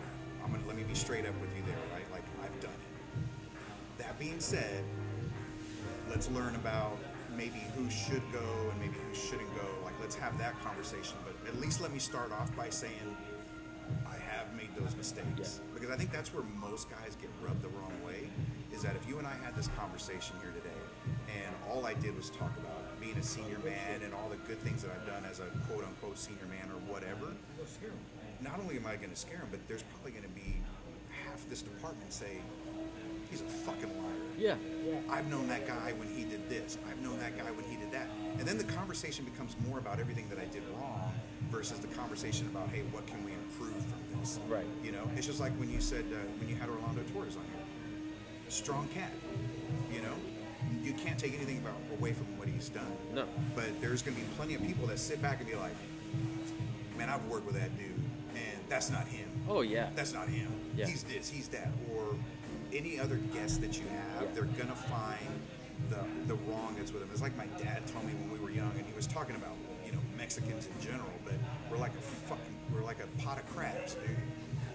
We always pull a motherfucker back down because I want to get up That's on top right. of you. And that firemen are like that to a T. And that's a double-edged sword. It's good and it's bad because I always want to be better than you, so it makes me better. But what's the cost? Yeah. I'm putting you down to do it. Like, no. That's I think that is a huge attitude thing of like, and I think it's not just fire service, but like I want to be better than you, instead of I want to be better than myself, right? If you just try to improve yourself, I tell my boy this all the time. Y'all both know he plays golf. I'm like, you're not playing against 50 other people. Yeah. You're going out there playing against yourself. Yeah. And this goes with paramedicine, firefighting, whatever. You're going to have really good days, you're going to have bad days. And that's just the way life works. You're going to have good days, you're going to have bad days. The good days no one wants to talk about. The bad days, like you said, everyone wants to bring up and remind yourself. But it's how we react to those bad days. How did you turn it around and learn from it and make it a learning moment or whatever. But Yeah. that's where I think that a senior man like yourself, I mean, when I was at TANS, I think you were you still there when my father-in-law passed? I'm pretty sure. I don't know. I may have been. I barely remember yesterday. I know. I think you were. Because I know that, so when my father-in-law passed probably 12, 15 years ago, something like that, around there, I can't even remember. But this has nothing to do with, it had nothing to do with fire. But yourself and Hasso separately approached me and gave me advice through that on not just dealing with, hey, this is how you pull a hose line. It was like, this is how you deal with shit in life. Yeah. And me and you've had many conversations, whether we ride the boxes, like, hey, this, you know, yes, we're talking about this, but this is life shit here. This is, Matt used to always do that one thing where he'd come in and start talking to me like, you're probably not cut out for this job. You need to go find a different one, you know, because he could already tell, it's like, hey, dude, this dude's not gonna be able to handle this life shit that goes on here. But y'all would always teach life moments, and I think that's as important of a senior guy as far as like, hey, 100%. pulling a Cleveland load. That I can teach you that. I swear to God, I can teach a fucking monkey to do it. Yeah. But life lessons learned, you know, how to deal with, like you said, this bad stuff that we're gonna see, and I think you're right. I think many people have this preconceived notion that every day we fucking just see Chicago fire shit, right? Right, yeah. And that's not true. No. But what's sad about that, in my opinion, is that we don't see it every day, so that when you do see something, you're like, holy. And then how did people deal with it? You know, most of us, I know myself, like I internally compartmentalize, I just shut down all this. And I've had guys like yourself, I've had guys like Hasso, I've had guys like Matt, other guys, and be like, hey man, let's talk about this. This is life shit. Like, this is nothing to do with fire. And that, I think, we missing in the fire service from a senior guy. I mean, I don't have those conversations with my guys. I don't know if they have them themselves, but I do not see that anymore. And of course, I live in a bubble. I live over there on Leopard Street, 3105 Leopard. So I'm in the same bubble on the other side of the bridge, you know, out on the island. But I think that might start to change a little bit more, just because, you know, now that I found out that you fuckers have podcasts, I've been kind of listening to one. But I'm currently listening to the one with Roger, where he has Rodney Appleby on there about the whole CISM thing. Yeah. Just the PTSD thing in general, like because it's everywhere now, and more and more people talk about it. I think that that'll probably become a better or an easier conversation to have than it used to be. You know, before when it was the whole suck it up thing, those conversations are a little bit easier. But I think, again, and I'm not just trying to sit out here and say that everything that I'm doing at the college is right, because I probably fucked up some people over there too. But one of the things that I try to tell them is I try to incorporate like this home life thing as well. Like, why it's important to do this, why it's important to do that with your wife, your husband, your significant other, whatever. Because again, I fucked up this, I fucked up that relationship, I fucked up this, you know. There's just so many things that I've done wrong that I'm probably still getting wrong to this day, but at least I've learned from them. But, you know, you got to share a lot of that too. And I think that that's where, I guess maybe some of this modern day senior man has probably got to turn from too, whereas in the beginning, you know, 60s, 70s, 80s, the only thing the senior man did was share how to fight fire and do things right. Let me show you the tricks of the trade or whatever. Whereas nowadays, full circle, where we're involved more with EMS and all this other traumatic shit that we deal with, does that senior man only share stuff with you about work, or should he share stuff with you about, you know, failures that he's had in his personal life or whatever? Because, I mean, fuck, dude. More and more dudes are killing themselves and getting divorced and getting DWIs and all this other stuff. Yeah. And again, I've been there. Yeah. You And know? it's all.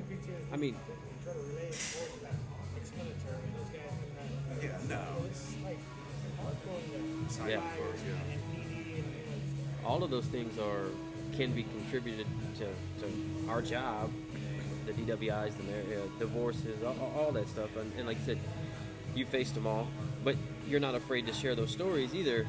And that helps a lot of younger generation firefighters or people. It doesn't even, the guys that go through your college, they may or may not become a firefighter one day, but they're still going to be exposed to the stuff that you're teaching them, which is going to help them wherever their career takes them, whether it's in the fire service and or not. So one of the hardest things that I think that, well, I know that I had to realize, and I think this may or may not happen with most of the guys that have been in for a little while.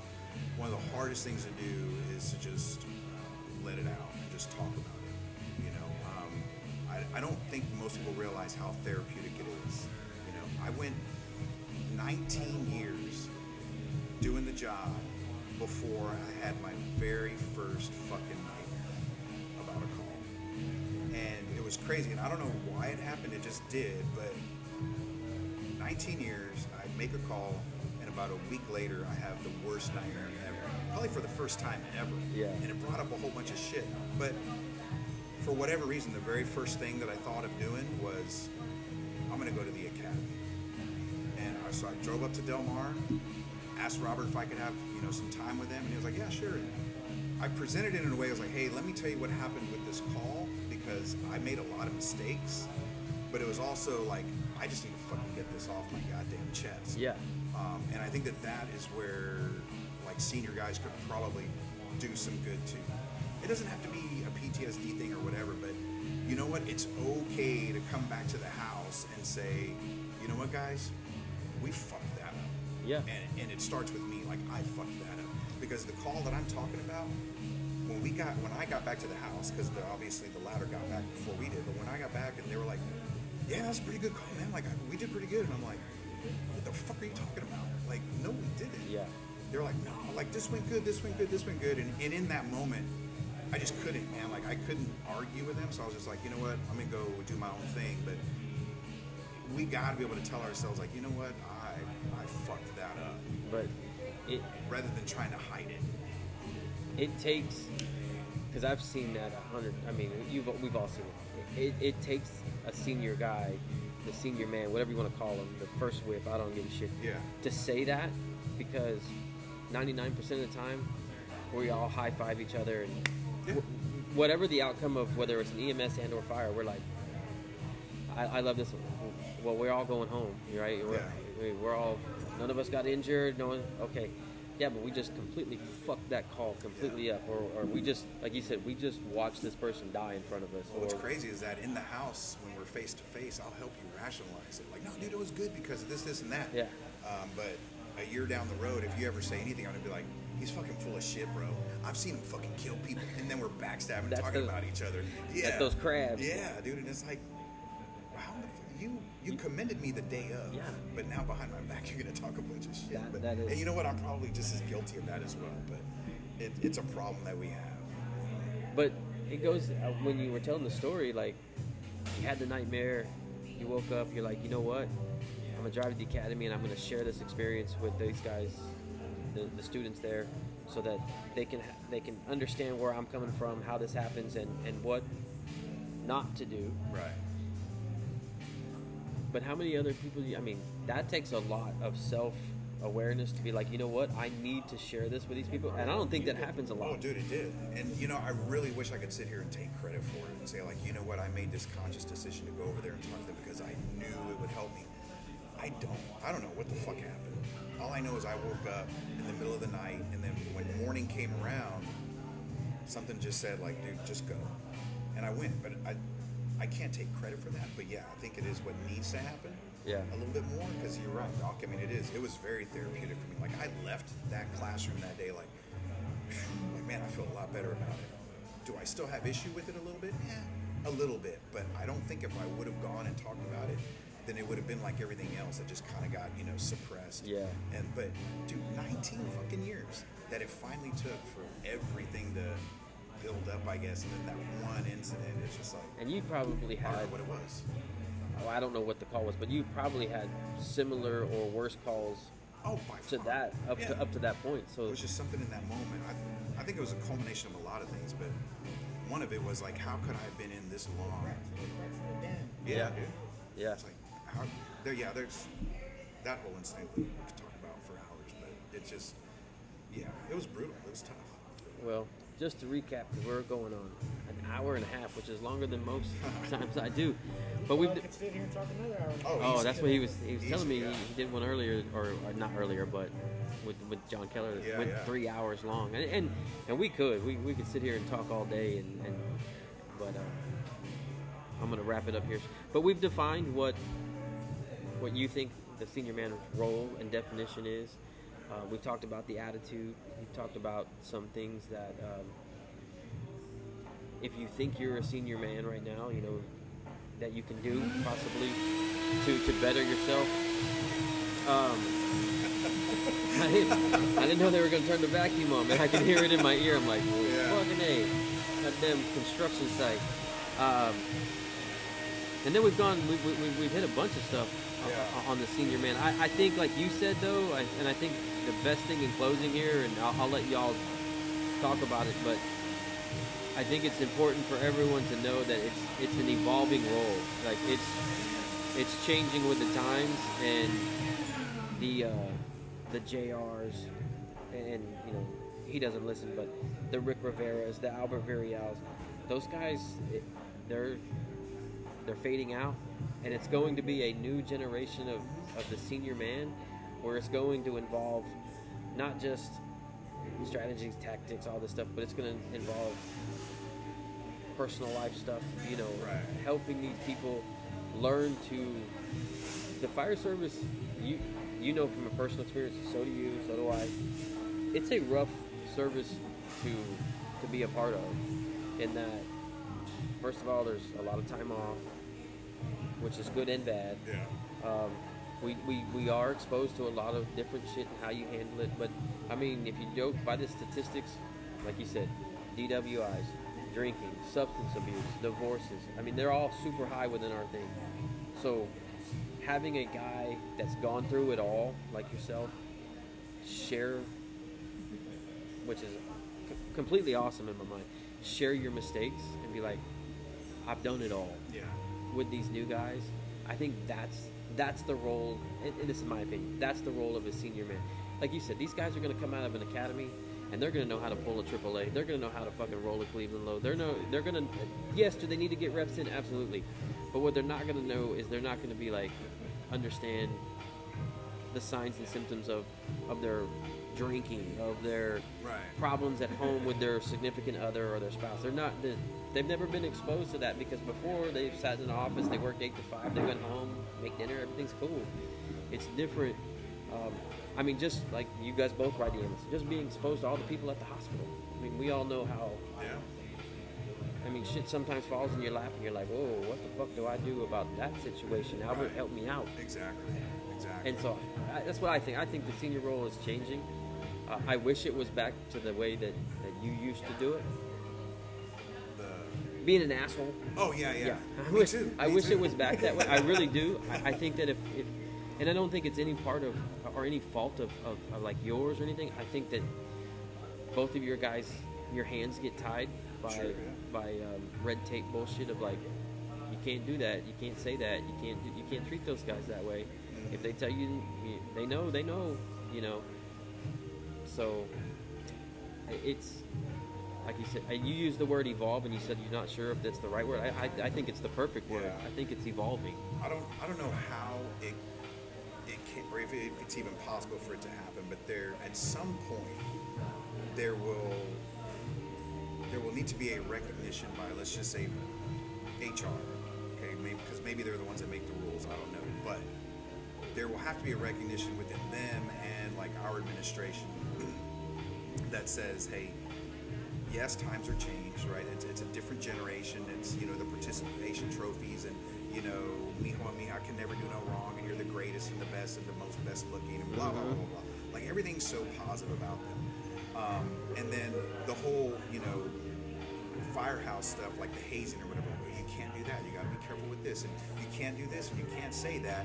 And it's like, okay, I get that to a point in the corporate world or outside of what we do. But at some point, human resource and administration are going to have to say, all right, look, we need to sit down, and I don't know if we can come up with a set of rules or whatever, but you know what? We're going to have to bend a little bit, because the people that we think we're protecting by having all of these safeguards in place, we're actually doing a disservice to, because in the house, they get treated like, we'll just say royalty or whatever. Like, they're just getting treated really well with these, you know, real soft gloves and stuff. But they still have to make calls out in the community that doesn't give a fuck. Yeah. You know, it's like, you take police officers nowadays. When I was growing up, you were scared of or respected police officers. Absolutely. Nowadays, I'm like, how the fuck do these dudes just stand there and let people talk to them like that? Yeah. You know? So it's just different. But if you're just always protected, and you can't talk bad to them, you can't cuss, you can't make them feel bad, you can't hurt their feelings. But then they go out and they make a call in Molina, La Armada, the Cut, whatever, and those people start talking shit to them and telling them all kinds of stuff. How are they going to handle it in that moment? Yeah. And are they going to still be able to do their job when, you know, husband is here bitching them out because they're not taking care of his wife the way he wants them to, or whatever? And it's like, that's not fair. You know, you can't say that to me, sir. The fuck he can. Yeah. It's his house. He's going to say whatever the fuck he wants. And the truth of the matter is, you're expected to perform at the same level, Right. whether they're coming at you like a mad mob or they're being polite. Like, I mean, I remember, what was that club called out there? Used to be the Yellow Rose. What was it? I don't know what it was. Oh, yeah. I just, the last one I remember was Yellow Rose, but I know which one you're talking about. Yeah, I mean, I remember I made a call out there and I was on the box with John. I think y'all showed up on the engine. This lady got stabbed, and they were not going to let us touch her. And of course, we had to do what we had to do, and dude, that engine couldn't get there fast enough, because there was that coffee that you like. Yeah.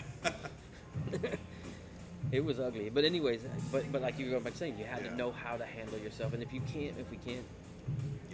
we can't put them through that little bit of stress within the firehouse, I mean, come on, man. Right. You And know. so, I mean, how does it go back to being a senior guy? I mean, that right there. I mean, Yeah. if I can't do a little bit to try and make them hard in the house or in the academy or whatever, it's kind of hard. But- It's going to be hard to make them successful at what they do. I hope that, again, you said earlier, I don't know exactly how many people listen. I mean, I have an idea. I do get stats. Yeah. But if you're someone that's male or female and you're 10 years in or less than that, and someone's, you know, teaching you but in a hard manner, Yeah. Flashing you with a little bit of paint. yeah, a little bit, but you're learning something, right? But they're, you know, whatever, they're an asshole, but they're teaching you. Do not go run to HR. you know, find what they're teaching you and take it for what it is, and learn from it. Because I know so many guys nowadays, and I'm talking guys that have been in longer than me, that the moment like you said, the moment someone says something or does something, I don't know how many, they run to HR. They're like, this guy told me I had to use the salad fork and not the other fork. Yeah. You know, and we have almost instilled that in, like, hey, if they're hazing you, you have that right. And I think it comes from not only our administration, but even our association tells them the same thing. Like, yeah, you don't have to put up with that shit. Go to HR. Right. Yeah. You know, and I'm like, dude, you know what? Just how about handle your shit in house? It used to be, back in the day, probably back in your day, guys would just go to the fucking bay and fix their shit. Yeah. Yeah, go in the back and they handle their business, and that's it. They come back and it's over. And it should be. 99% of your problems can be handled in the house. I'm not condoning violence in the station. I'm just saying that's. I am. Shit. Most problems don't ever have to leave the firehouse. Because once they do, they're out of that captain's control. Absolutely, they're beyond your four walls, and whatever happens is, who knows? Yeah. Who knows? Well, Exactly. Albert, I thank you for coming on for this hour and 45 minutes, man. It was a pleasure. Like you said, we could keep going, man. Oh yeah, easily. Again, man, like I said, I'm humbled that you thought of me. I appreciate it, and you know, hopefully sooner than later I'll have mine out there or whatever. But you know, I think honestly, I think the more of these that there are, the better off it is. You know, I think every podcast that's out there, regardless of its topic or background, there's a lot to be shared and learned with. So off topic and not talking about senior men anymore, I think you should have one. I think you should have one. I think we all should have one, because what they are is they're conversation starters. Someone's going to listen to this, and maybe they get 20 minutes in, maybe they go all the way to the end, and they're going to be like, oh man, did you hear what Albert and Donkey and Lonnie talked about? And it's a conversation starter. Yeah. Or they're like, man, those motherfuckers are stupid. Did you hear what they said? Yeah. Either way, it's still a conversation starter. Exactly. Right? So, unfortunately, and I'll say it, unfortunately, in our department, there's not a lot of information that gets, like you said, you live in a bubble out on the island. You were out on the island for the longest time. I live in a bubble. The word transparency and information dissemination, yes, that word. That means put it out there. Yeah, I was already starting to. I'm not going to be a priest. No, that's math. No, that's a. But I don't think there's enough of it out there. And so with every person's experience, knowledge that we can share and listen to, fucking put it out there, man. Especially you, bro. Like, you've got so much. I don't even give a fuck if you talk about fire EMS stuff that you've been through in your lifetime. Yeah. The reason your hair is that color, man. There's a reason. Hey, dude. Yeah. So when we're still on here, but so when I text you and I was like, hey man, do you have a picture you want me to use when I go ahead and put this out there? You're like, oh, use whatever one. So I got on your old Facebook and I'm scrolling through, and I remember this one that he took. He was still at Tins, and he took it. He was laying down in his rack, and he took it from out here. Like, but all you could see was this, because he was laying on a white pillow. And like, it was just his face. I was like, there's this motherfucker's hair. I was like, oh shit, it blended in right with the white pillow. You back there, you end up at the fridge of 15th, man. You don't know if it's him the or one Ricky Ricky Rod? You look like the same dude. Dude, if you could take a picture that the definition was just like old man, like this was it in every regard, because it's me and Ricky Rod standing right behind me, but he's standing up and I'm kind of kneeling down, so there's that perspective. Right? Yeah. And I didn't take it on purpose. So number one, the vision of it itself, like just the picture itself, is two old dudes. Yeah. Right. And then if you were to like explain a little bit, it would further, emphasize that, because I wasn't trying to do that. I was trying to take a picture. I think it was Franco. I had his phone. I was trying to take a picture of him, or a video of him like cutting up a car.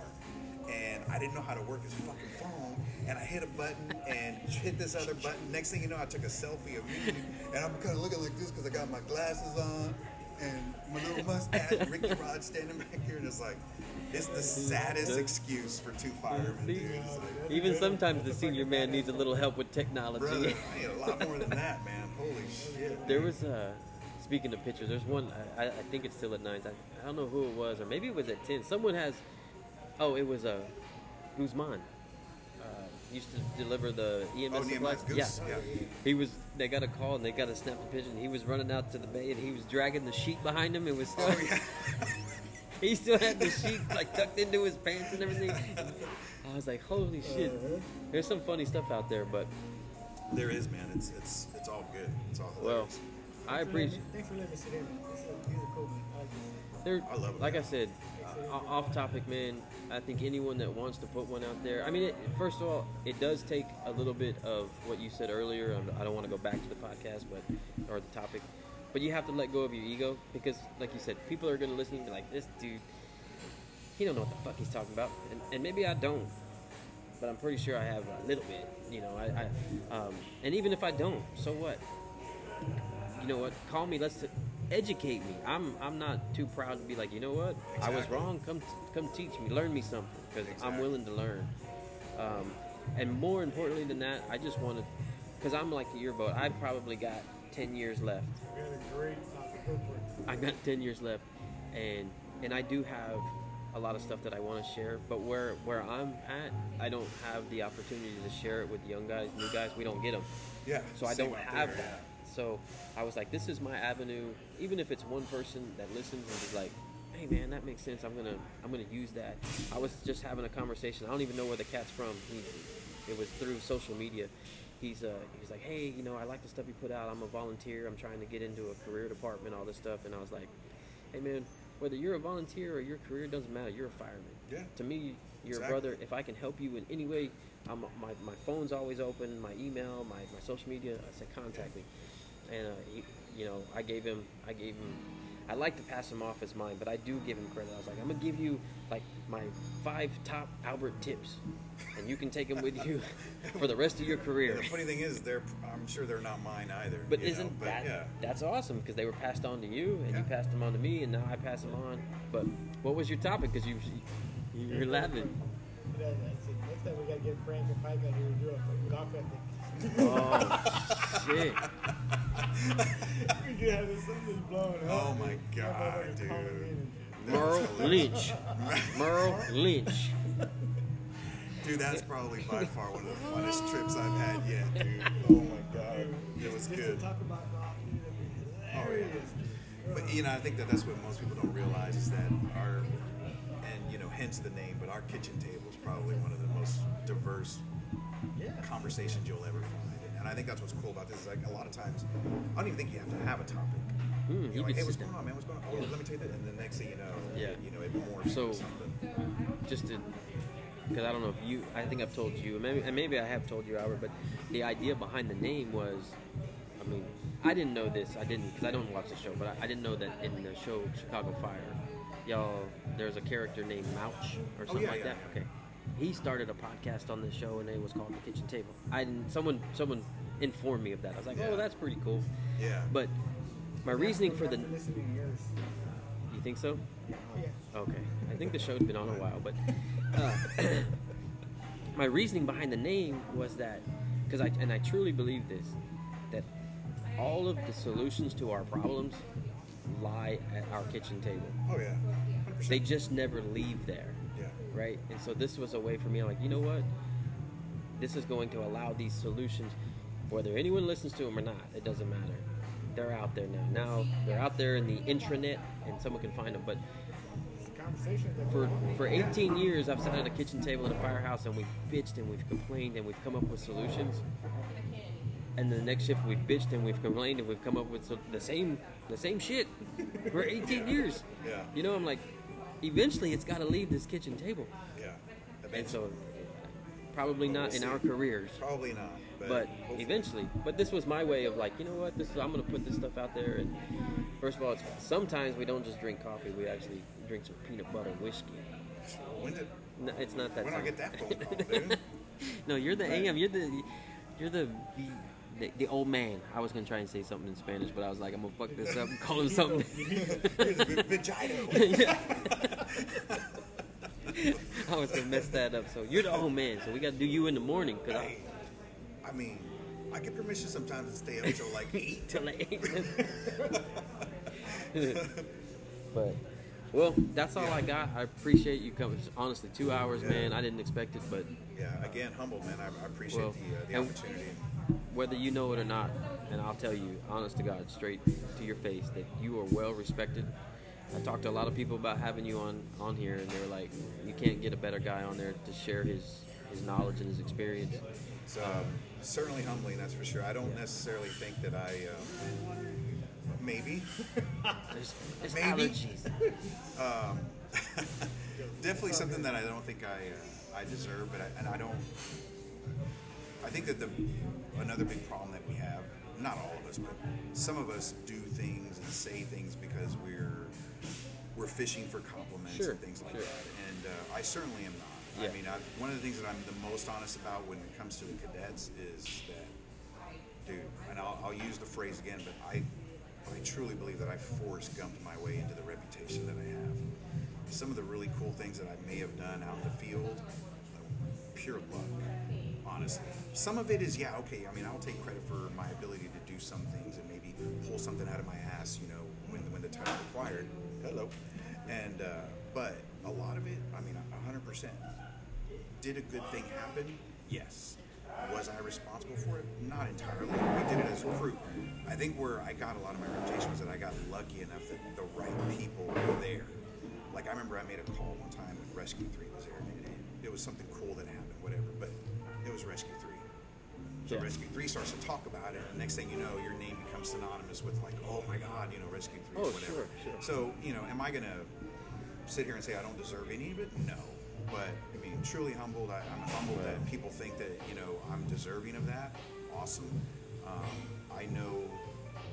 I do know where my shortcomings are. I want a lot of people to understand that. Anybody that's going to be out there and talk shit about the person that I used to be or that I am, trust me, I know, and I'm not afraid to admit it. There's no one on here saying you're perfect, all right? There's nobody. Trust me. There's no, and if they are, I will call you later and tell you a bunch of stories. Yeah. I'm pretty sure I've heard of it. But it was interesting to have all these people say, man, it's well respected, and not only on the EMS side, bro. I know you like to hold that hat as that, but I've seen you as an acting driver on a pump panel have every fucking line deployed. Yeah. Why you got to bring up shit? I hate those moments. And there That's was why there I'm was not a not a driver. line. I mean, everything was off, and he up there. It Yeah, was. But that what was- you didn't know was that everything was off because I didn't know which one. So you just was pulled the them right- all. I pulled them all. If I pull them all and I open them all, It's a trash fire. I one of don't them give it doesn't matter. Get them all off. Hook me up to 5 and shit. No, but it was a 2-story house over. I mean, it was a long time ago. That was the same fire that Nate and I. You were on the pump panel. We were in the back, and we had that cast iron tub fall yeah. through the roof That was right the next one, to us. Nate and I still make fun of it. That was the one where he gave his initial can report showing up on scene, and the dispatcher's like, 10-4, I'll relay that on Group 7. You're like on TAC channel. He was like on one of the PD channels, dude. How he got the radio there, I don't know, man, but a bunch of cops heard it, and nobody going to the fire. That was did. one where I think you were driving, he was acting, and Yeah. I was tailboard. I think we had 2 tailboards back then in the day, but That still. one was crazy. See, Anyway. still remember those. Well, Yeah, appreciate it, man. I'm looking forward to the next one. yes, sir. Thank y'all very much. Word. We will see y'all next week. Tempo.